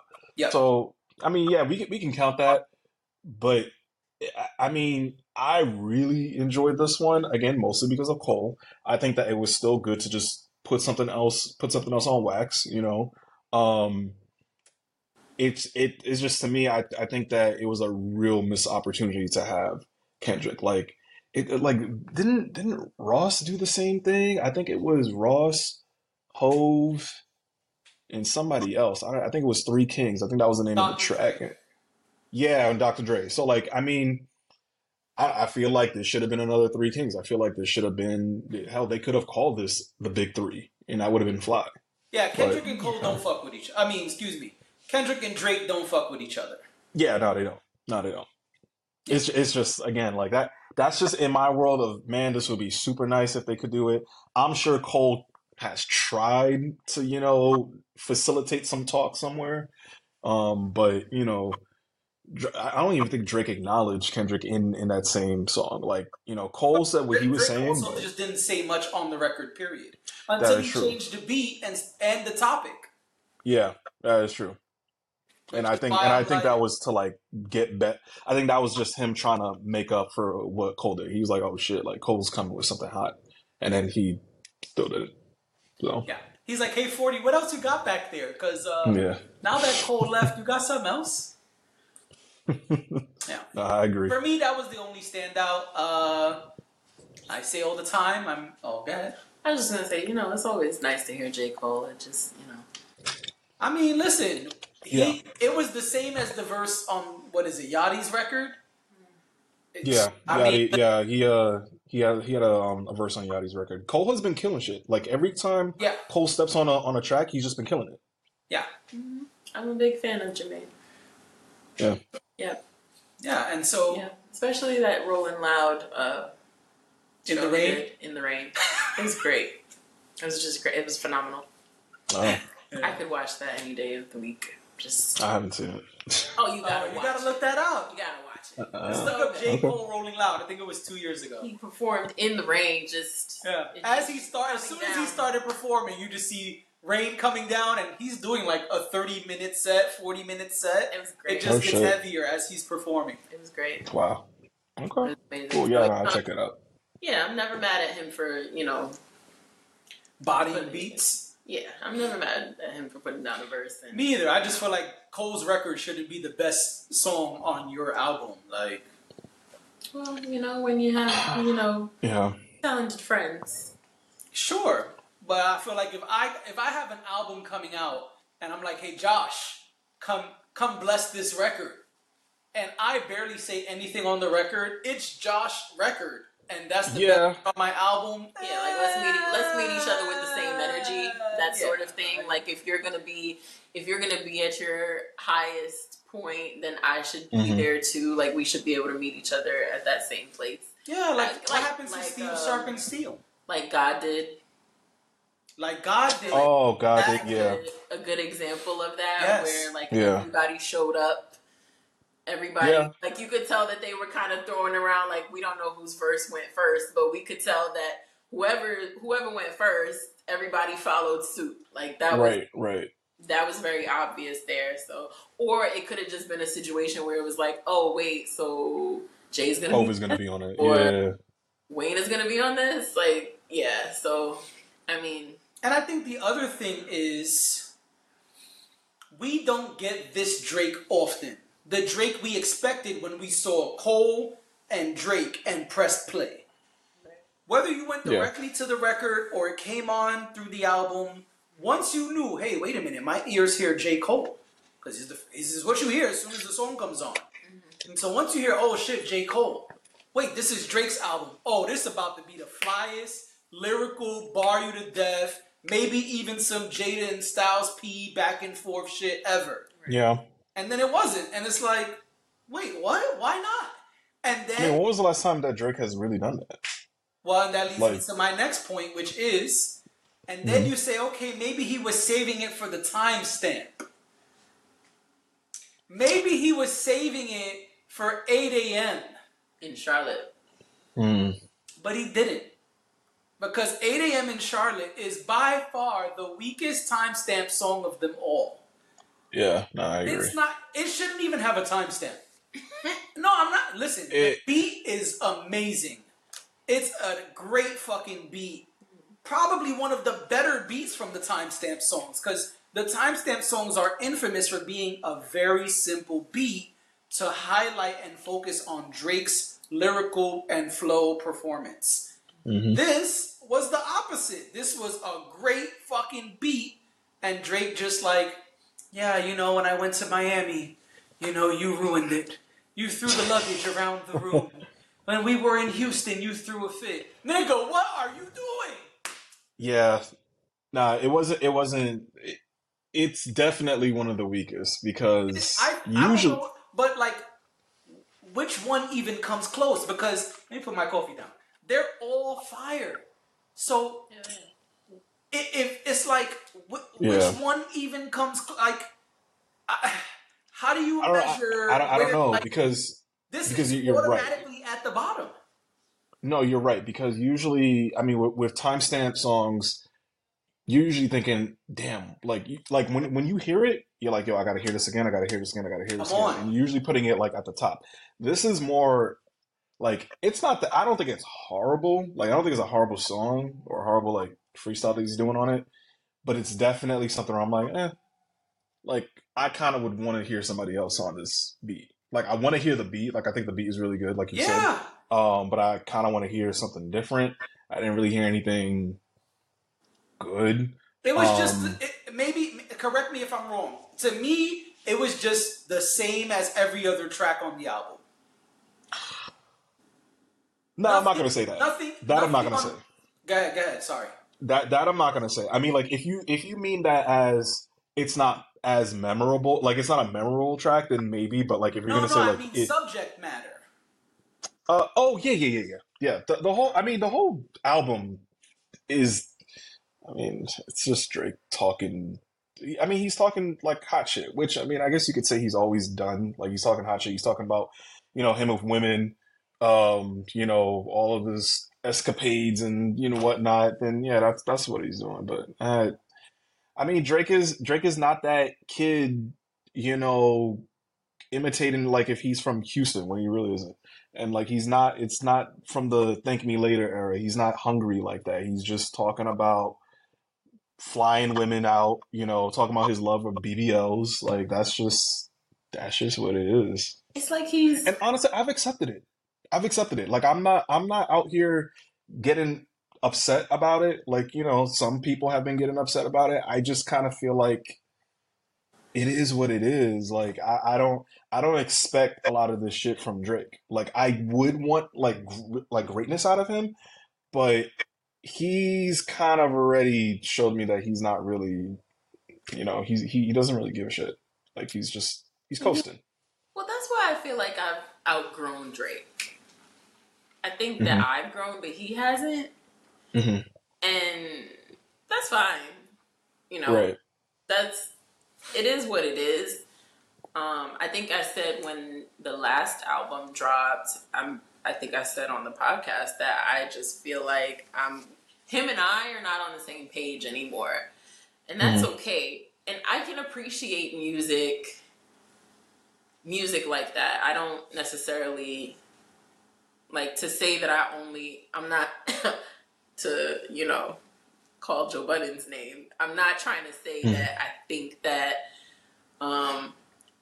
I can't find interest or that can't resonate with me. I just feel like with Drake, I'm not moved by any of it anymore. It's kind of just like, it happened. Oh, he made this. Okay, I'll listen, you know, and I'll talk about it. But I really don't care. I don't think it's that I can't find interest in it. There's plenty of things. There's plenty of artists out there who make music that they're saying something completely different from what I understand or I am used to, and I'm still able to appreciate it. I just feel like something about, I don't know, it's weird. It's like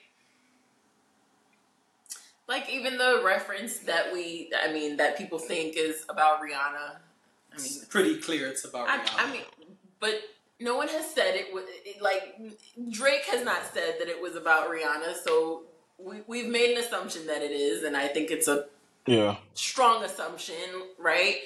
But it's like okay, like I liked Hungry Drake. I liked the Drake that was actually like really trying to work for it, and you know. And we're never gonna get that. I mean, I don't know if it's even really confirmed, but I mean, I'm pretty sure he's a billionaire at this point. Like he's just talking about he is talking about what he's going through, but the thing that he's going through is something that a lot of us can't compare to or relate to. You know? Yeah. It's like he's a bachelor. That's it. That's really all he's talking about. Right. And it's like his sense of reality is very different from the average person at this point. And so I don't really know what I'm supposed to get out of his music anymore. Watch it. Like, honestly, I'm getting from this album, I'm getting the same amount of value I was getting out of Her Loss, which I really like Her Loss. Especially, you know, I think part of the thing that drove my interest with Her Loss too was, you know, 21. But even with this album, and actually technically Yachty, because Yachty really inspired Her Loss, and you can also tell some of the songs off of this that was from Yachty. I think Yachty has five credits on the album, and I mean, like, what was one of the What Would Pluto Do? That's which weird. There's no Future feature on that, but What Would Pluto Do? That's basically Jumbo Shit Poppin' version 2, and that was on Her Loss, and that was something that I think Yachty wrote, or like he had a lot of his hands in. So it's a lot of like it's a lot of new shit again, like with Joe hanging with the kids and whatnot. Like it's a lot of the new like fun stuff where he's just shit popping. He's talking hot shit, and that's just something where for me, I take and I like some of it. And again, am I looking for this immaculate body of work, or am I looking for 444? Because honestly, I really think a lot of people are looking for Drake to do a 444, and I think that's just dumb, and I think that's not really fair. I don't think that just because Hove came out with 444, you need to expect a 444 from everybody. Like that's just not that a thing. album is overrated. That's another conversation for another day. We could have that though. But like, yeah, I think for this album, I get, like, I have 10 favorite tracks that I'm taking away from this album, and I really do like them. And I can tell you right now, out of the 10, I'm not looking at all of them as like this big thing. The only two technically is 8 a.m. in Charlotte, and that's like and First Person Shooter. Everything else is just fun. Like that's all I'm getting from it. And I think that's okay. I think that part of the reason why people are even, you know, getting on Drake for this is because people do hold Drake to a certain standard because we have seen what Drake can do. And I get you. It's just that I've kind of just let it go already. Like I'm not expecting that anymore. It's easier that way. Well, go ahead. Well, I was just gonna say, you know, it's like, I don't know. I was trying to think of an artist that I just, you know, don't really like. What they're talking about doesn't mean anything to me. But Future. Let's use a white woman. Oh, okay. Because I feel like for me that's like very shocking. Like people hear like. Wait, T Swift? Are we going to T Swift? I was gonna say. Okay, now, Swiftie.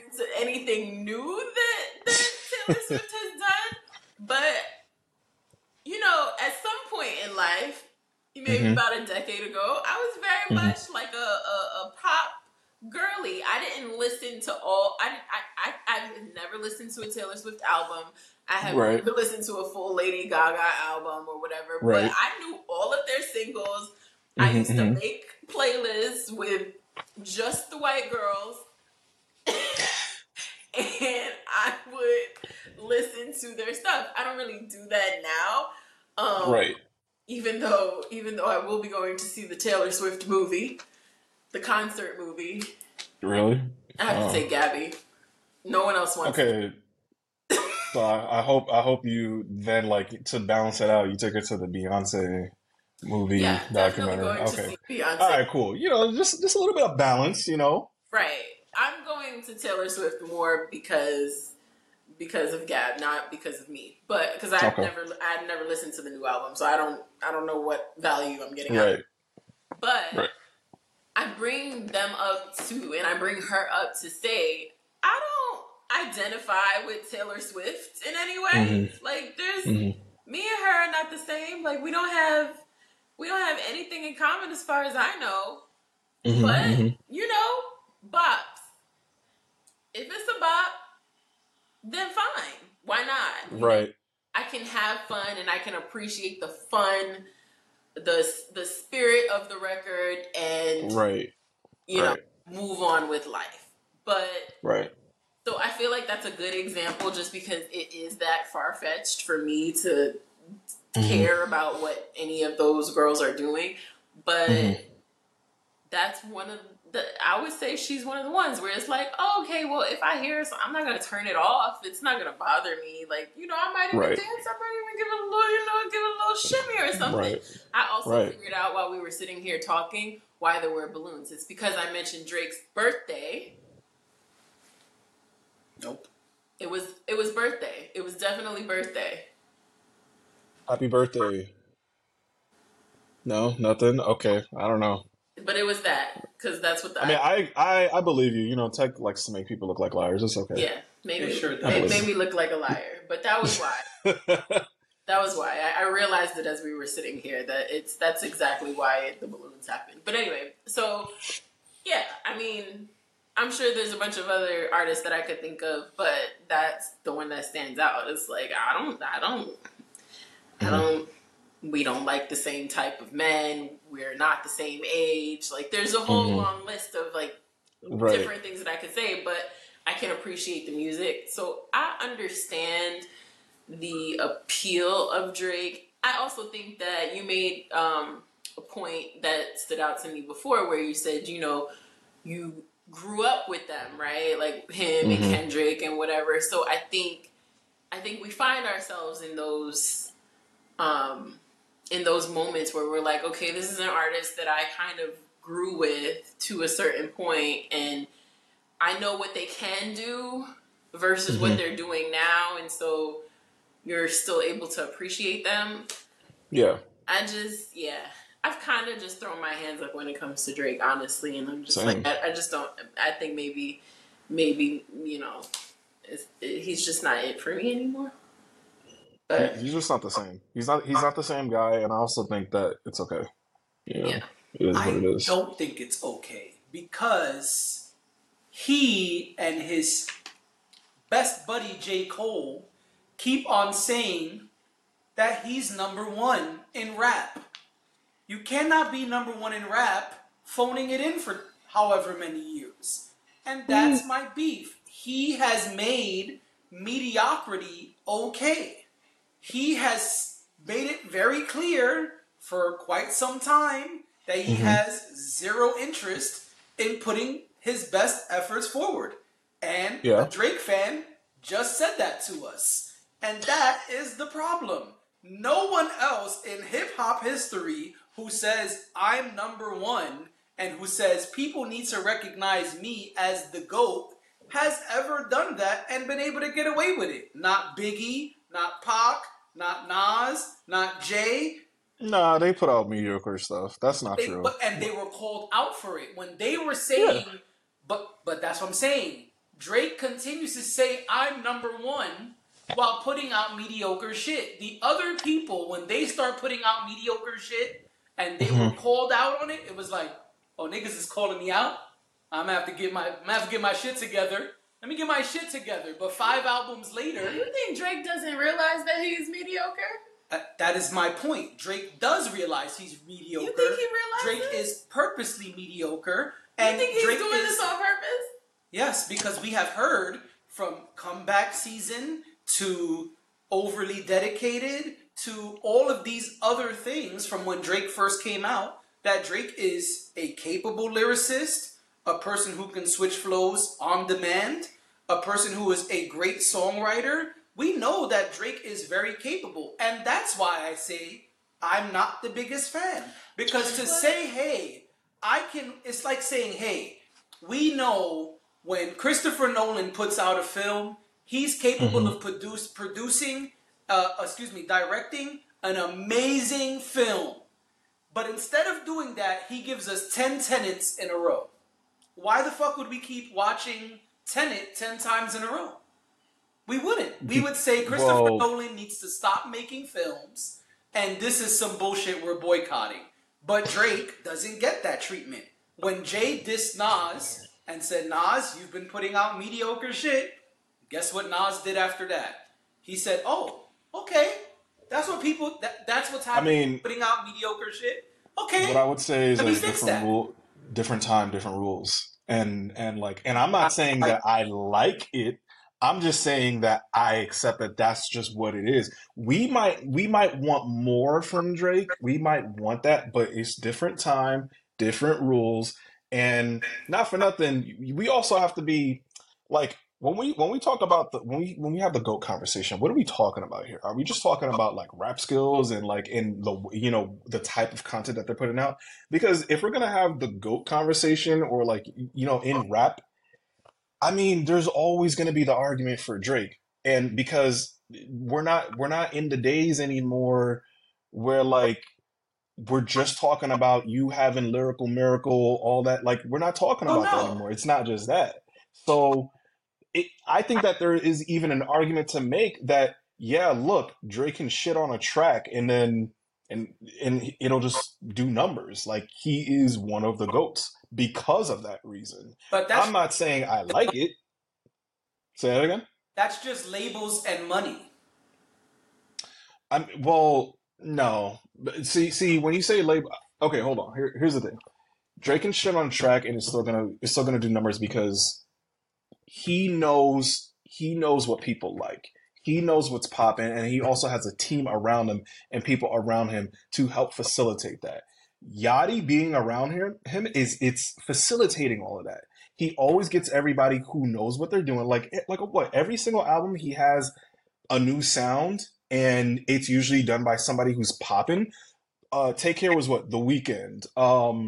Nothing Was the Same was Magic Jordan with Hold On. I think it's Hold On, We're Going Home. He got the dude who got beat up by Meek's Camp to do If You're Reading This Is Too Late. Like he gets all of these different people. Oh, and also there's always a Party Next Door feature, which I want to say that Party Next Door feature was really good. It's my guy. So like he always I did like that one. It's Members Only has cringe bars, but Party Next Door is just like it's a chef's kiss. But look, I'm just saying that with Drake, he knows what people want. He knows what the kids want. He's not going to give it to everybody doesn't want the same thing. So not everybody's going to be happy, especially old niggas. It's just not going to happen. Especially old niggas. They're not going to want that, and it's okay. It's fine to let it go. Personally, me, I'm popping a Jumbo Shit Poppin'. I like that track. I'm still like I can still do that. And at the same time, I also like the hard going tracks whenever he actually can go hard on a track. I like what was it 4 p.m. in Calabasas. Again, I like First Person Shooter. I think he could have done better on it, but I'm not expecting all of that rapidy rap ass shit from Drake because it's just not what it is. And I think you can still have the conversation about him being a GOAT. Again, two different conversations if we want to talk about who's the better rapper and who puts out better rap shit. But I think like overall, like he knows what he's doing with all of it. And I also don't think it's fair when we do that. But like I feel like we take everything into consideration when we talk about Hove. Because with Hove, we are absolutely talking about everything. We're talking about money, we're talking about business, we're talking about everything. But we pick and choose when it comes to other people. And I do think that Drake is one of them, where I don't even want to be defending him, but I really do feel like people pick and choose about if you're the GOAT and we're going to include this, but not with Drake, we can only talk about this. No. Okay, as a failed rapper, I think as a failed rapper... Failed? I'm a failed rapper. As a failed rapper and a failed podcaster, no, I'm just kidding. I think that the GOAT conversation is all-encompassing of music. Not your business, not your money. That shit has nothing to do with music.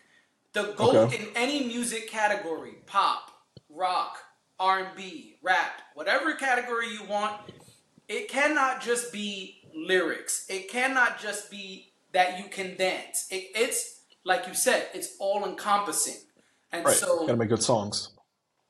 yes, oh, that's what I'm saying. Yeah, it's all encompassing. So, but it's everything that has to do with music. And to me, I I say this up here a lot. I think the best artists are balanced.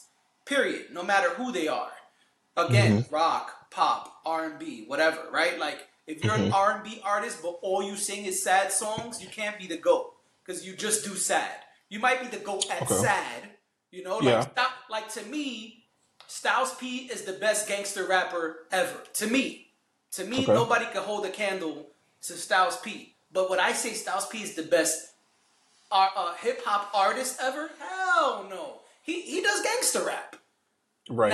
Now, and that's what I'm saying. Now, if we said Drake is the best hip hop artist ever, that's the conversation he is having, his peers are having, the culture is having. Well, then we have to count all of the things that he does. No, not business. Business should not be a part of it, but songwriting, flow, lyrics, discography, you know, all of these things, that's how it is across the board. A lot of people say like NBA 2K or Madden, right? Those attributes that come up on the screen, speed, ball control, you know, whatever, it's going to change by sport. And so it should change by musical category as well. Like, we can't have the same stuff for Mary J. Blige as Jay-Z, right? Mary J. Blige needs vocal range. Jay-Z doesn't need vocal range. Jay-Z needs flow. Mary J. Blige doesn't need flow. So what I'm saying is that's kind of how I think it has to go, right? Okay. I don't give a fuck about your accolades. Outkast just hit 13 million records, most hip hop sales ever on one album, but a lot of people don't even have them in the conversation, which is a different conversation for a different time. But my point is that chart, if you will, that's what has to be compared for everyone, right? And that's, to me, what separates the true greats from everyone else, because the true greats, they have everything or close to everything. And I'm not saying 100 in everything. That's not what I'm saying. But you know, okay, they've got 70s and 80s and 90s and 100s, where everyone else, they don't really got all of those categories. Again, with a Styles P's gangster rap ability is on 100. Drake's might be at 2, but they're still in 2 very different categories and levels in the tier. And so that's what I think. And I agree, it should be fair. So I agree, people do like to choose, and I always say that's a problem. What is the requirement? We have to use that requirement for everyone. And it's the same thing with the top 5. Oh, let's have a top 5 argument. Okay, wait. What are the requirements we're going by? Right.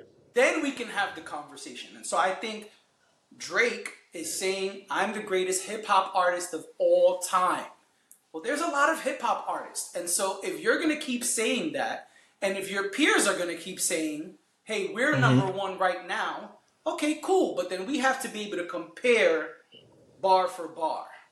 And I don't mean lyrical bar. I mean those attributes. We have to be able to compare songwriting ability, flow, you know, all these different things. Your entire discography. That's what we have to be able to compare bar for bar, in my opinion. I agree. Now go on, D. Agree. I was just going to say that Drake reminds me of... A girl you used to? No. Well, Drake reminds me of... You know when you watch... You know, the barrettes. I thought maybe, you know. Listen, them damn hair clips that he got going on. Yo, he's actually stealing Smino's... there's an artist named Smino. He's stealing his whole entire look. Like, Smino has been doing the hair, like basically like the pigtails, like that with the log fro and everything. Yeah, that was Smino's whole look. Like if you Google Smino, you'll see. Attributes, Drake's thievery bar is at 100. Oh, listen. Oh, absolutely. That's not even like he can teach a master class on how to like adopt or be like a real life like Pokemon Ditto and just transform into anybody. And listen, don't feel bad. Jay-Z's is at like 95. Oh. Yeah. Jay-Z Yeah, no, all of them morphed into many people over the years. absolutely. But, no, I was just gonna say, in my mind, as I'm trying to process this information, it makes me think about like when you have your favorite TV show. Like, let's say there's a random TV show. First season was great. Like, just nothing was wrong with it. It was exciting. It was all of the things that you require. You get to the season finale and you can't wait for the next season to come. And then the next season comes, and the next season is great too, and you're really excited and you're super thrilled and you want to keep going. And then season 3 or season 4 comes along and you're like, this got weird. I feel like that's Drake. I feel like we had like this run with him, and we got all excited and we got riled up, and then we got to a point where it was like things got weird. Like it's almost like when the writers don't know what to write anymore, or like, you know, Drake just kind of got to this point where he had to reconfigure or had to, like, I don't know, find himself. Somebody said that Drake's writers were also on strike as well at the making of this album. That's why it's a little bit, you know. No, that was good. I like your TV show comparison. My question to both of you is this. If you're watching a show, same example, the first 2-3 seasons are fire, but the next 5 are not. Do you still keep watching that show? No. Me, personally, yes. It depends. It depends. If I've been with a show for a long time, I'm probably gonna like just stick to it. Or even if I'm not like dedicated to it, I'm gonna check in once in a while to see, okay, is there anything here that's going on? All right. But and then my follow-up question is, would you dare ever say this is the best show ever? I mean, no. But I don't think that's the same thing. I don't think you can use that as like I can say at one point in time yes, and if it kept up with the same quality, but I also think that it hasn't. We've already established it hasn't kept the same quality. It hasn't, but I also think that there's still, like you said, there's different meters that you would use to judge it, and I think that in music, especially hip hop, I think you can dip in quality and you can still have the argument for being the GOAT. I honestly do think so. I'm not even saying he is the GOAT. I just think that you can make an argument of, like, I definitely think that you can make an argument about Drake being the GOAT. I hear you. I disagree, but that's okay. Who is the greatest rapper of all time? What are the requirements? That's the question. That's where we got to start. That's the base. What are the requirements? I hate that conversation, honestly. I didn't expect anybody to answer. I always do that on purpose because I know that nobody likes to answer that question. It's too hard. It's just too much shit to it would have to basically be a podcast, like a podcast episode just on that. Like we would have to like go in the lab and in itself. Like I think that's a whole podcast that it just examines like what makes them great and like how. Let me not give people my ideas, but I think that's really smart. I don't know. I can't answer the question myself, but a lot of people like to use the things that their favorite artist is good at. And so, for example, someone will know, I'm going to use an example. Someone will say, well, Eminem is the greatest ever because he's got all the highest record sales. And so that's an argument, sure. But you know who's saying that? The guy who loves Eminem. That's who's saying that. When Jay-Z was the favorite, a lot of people are like, oh, but you know the Annie record, everybody knows it. It sold 5 mil. Did your favorite artist sell 5 mil? It's because you're a Jay-Z fan who's saying that. Same thing. Tupac went diamond with All Eyes on Me. What do Tupac fans say? Hey, you know, we went diamond. Did your artist go diamond? When the record sales thing is all we rely on, well, then everything else goes away, and I think that's stupid. And then that's another conversation. It's like saying the greatest person in basketball is just the person with the most rings. Well, then really the guy who's the best, you don't even probably know his name.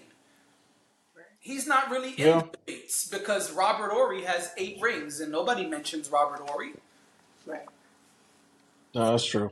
So I I just that's why think I that always say, what are the requirements? Because once we have a base, then we can yeah, have an actual intellectual conversation. Whatever it is, if the three of us say, hey, we're going to go by record sales, charisma, and album covers. That's weird as fuck, but okay. Now we can start the conversation. Yeah. yeah. No, I Well. agree. I I Oh. mean, I do think that. No, I was just gonna say. I mean, I I don't even. I would have to look at. I have to look at it to see what's my top five. I always feel like talking about your top five is always the best because it's just there's so many different criteria that anybody could put to it. It's hard to make an objective top five. Agreed. But I don't even know if Drake. I mean, maybe Drake is in my top five. I don't even know. I don't. I would have to really go over that. Kendrick is definitely in my top five personally, but like Drake, I don't know. Maybe. Quick question before we wrap. What's your Mm. favorite Drake album? I don't think we know. Uh, it's so it's definitely. Actually, I really don't know. It's between Take Care and If You're Reading This, Okay. but over the years, I think Views have gotten so much better to me. Like I felt Views was very meh when it was coming out. Like it was super hype. And then Views, again, just like what Dion said, the opener, Keep the Family Close, that shit is immaculate. Just like even the production on it, that shit is immaculate. The I love. sample, I think it was Fire and Desire on it. Great song. Mm-hmm. That's the one that sampled I think sampled Brandy. He also sampled Ray J as well, with I forgot what it was. Like that Views is creeping in there. So I feel like over time Views has been getting into like top 3 Drake album. But I think Take Care. Because again, we're talking about like college days for me. And I think that that is just an inherent bias that I have. So for Take Care, that era, just like early 20s, yeah, Take Care is definitely like my top Drake album. Okay. I was just curious because we've had you on here a bunch of times, but we've never asked you that. Oh yeah, I mean, like, look, I'll say this about Drake. Drake was like my my interest in Drake has gone up and down over years. Like, it's definitely fluctuated. I think like Summer 16 was probably the most hype and probably the number one time I was really really into Drake.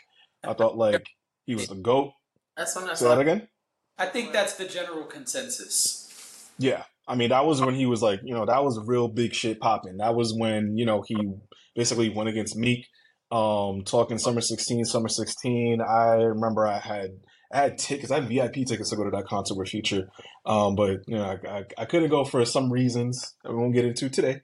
But like it was that was a hell of a time. And I think again, Drake does a lot of corny shit.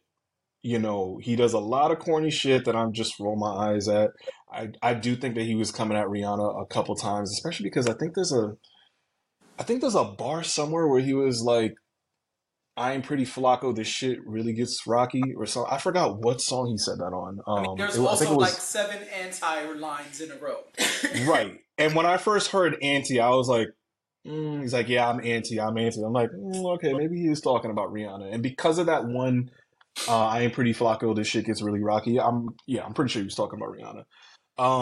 But I feel like stuff like that is corny. I feel like the comments that he was making about Meg, corny. Like I think he does a lot of corny shit, and I think he's okay with that because at the end of the day, women are going to be the number one thing that protects Drake.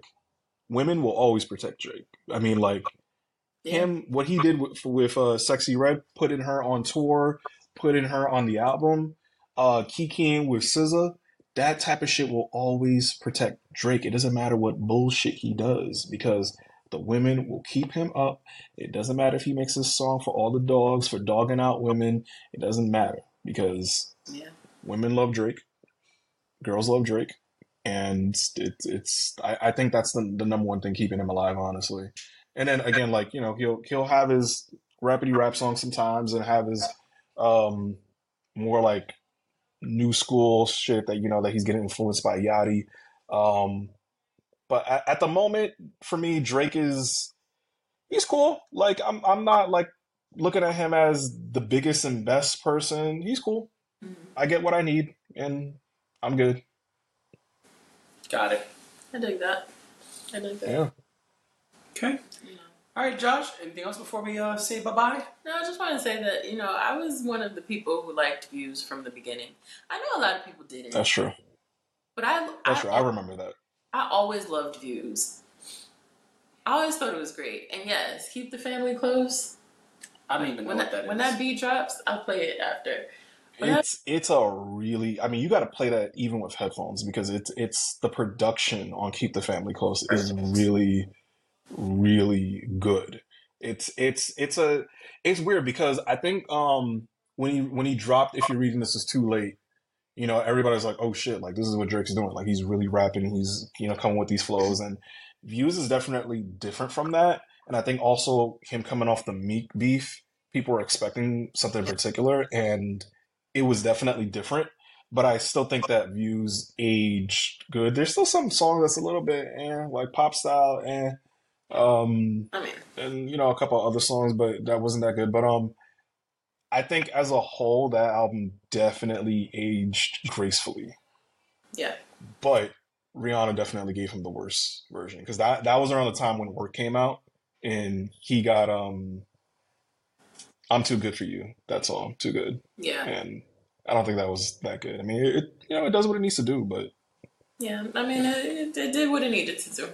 It did. Yeah. It played on the radio and all of that. So. Absolutely. Well, I think that's all I have about Drake. I'm about Draked out at this point. Yeah.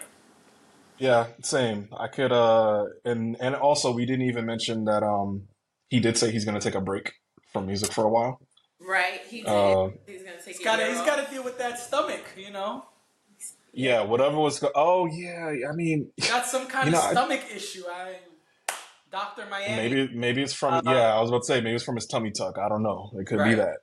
See, he knows. I didn't really know much about the tummy tuck. She didn't know, but I told her one day Drake just showed up with a 6-pack, and everybody was like, "Hey, where does the 6-pack come from?" I mean that plus you usually know if somebody had some surgery when you look at their belly button, and some of those pictures of his belly button, that shit was looking kind of weird, like it was off to the side or something, like leaning. But you see, the Drake fans know. Listen, I was telling her that when that announcement was made, I'm like immediately, because she told me before I even heard about it. And D was like, oh, yeah, and Drake's taking a break. I was like, oh, that's good. She's like, yeah, because his stomach is sick or something. I was like, oh, probably from the fake abs. Possibly. And she was like, what are you talking about? What fake abs? Yeah. I'm like, you don't know? He might have got it etched in a little bit. I don't know. And I've actually seen, ain't nobody who I'm going to like mention on here because they're nobody, but like I've seen this person on the internet who actually did that shit for real. Like I think he went super hard with it. And you could do that. You could actually surgically do it in a way where like they take the fat out, but then they etch your skin so it look like you have abs. That's the thing. That's troubling. And then you gotta take a year off of music. You know what I mean? So don't. Yeah, I hope he takes a good long time off, because people do say like he's pretty good for even having this much like for putting out this much music rapidly, and I do think that that's also should be considered in the conversation of him being as consistent as he's been. Not saying it's been perfect, but being that consistent over time. No, his output is definitely strong. There's no doubt about that. Right. Right. He's been extremely consistent for 15 years. That I have no problem. Listen, I'm a harsh critic, but I also keep it real. Like, right. If you suck, I hear you. You suck. But if you did some fly shit, hey, you did some fly shit. I can't, As a failed rapper, all I got is, I do appreciate, you guys having me on. It's been real talking about Drizzy. Anytime. We appreciate you being our Drake and Sexy Red correspondent. And I'm for the Sexy Red supremacy. I'm for the Sexy Red movement. I see. Even We though, know. like, you know, That's she why she you are needs to make. sexy red I do course. think she needs to make a little bit better decisions now that she's you know, she's turning into a really big star. But yeah, I don't know she, what the Instagram you're talking about. uh, you know, Right. I mean, yeah, but yeah, no, I really do appreciate it. And again, you know, we should do this again some other time. We'll see you next Drake album. Yeah, I mean, it would be nice to talk to y'all again, but hopefully the next Drake album is not that close. I need some time. Like let me miss some You and Drake, him you both. know? Yeah. Yeah. But Josh, All always a right. pleasure. Thank you again. Oh, tell Been them where to real. follow you, man. Oh, damn, I don't really do the social media All right, then promotion forget stuff it. like that. Never mind. All right, Petty nah, so boy. just follow me on Instagram, follow me on More of Josh. You can find me there, and then also you can possibly maybe find me on Twitter, where, you know, Twitter is a whole nother thing. Or X. X, you know, More of Oh, Josh. Dash Be, says hold on. oh, okay. I don't know. Holding. Right, But holding. yeah, you can find me there. That's pretty much where I just, you know, I mostly just post stories. I don't really be posting the real posts. Or sometimes you might find me doing cute joint posts with my girlfriend who does social media and possibly our future dog. Holler. Adios, muchachos. Yo, that would be the funniest ending.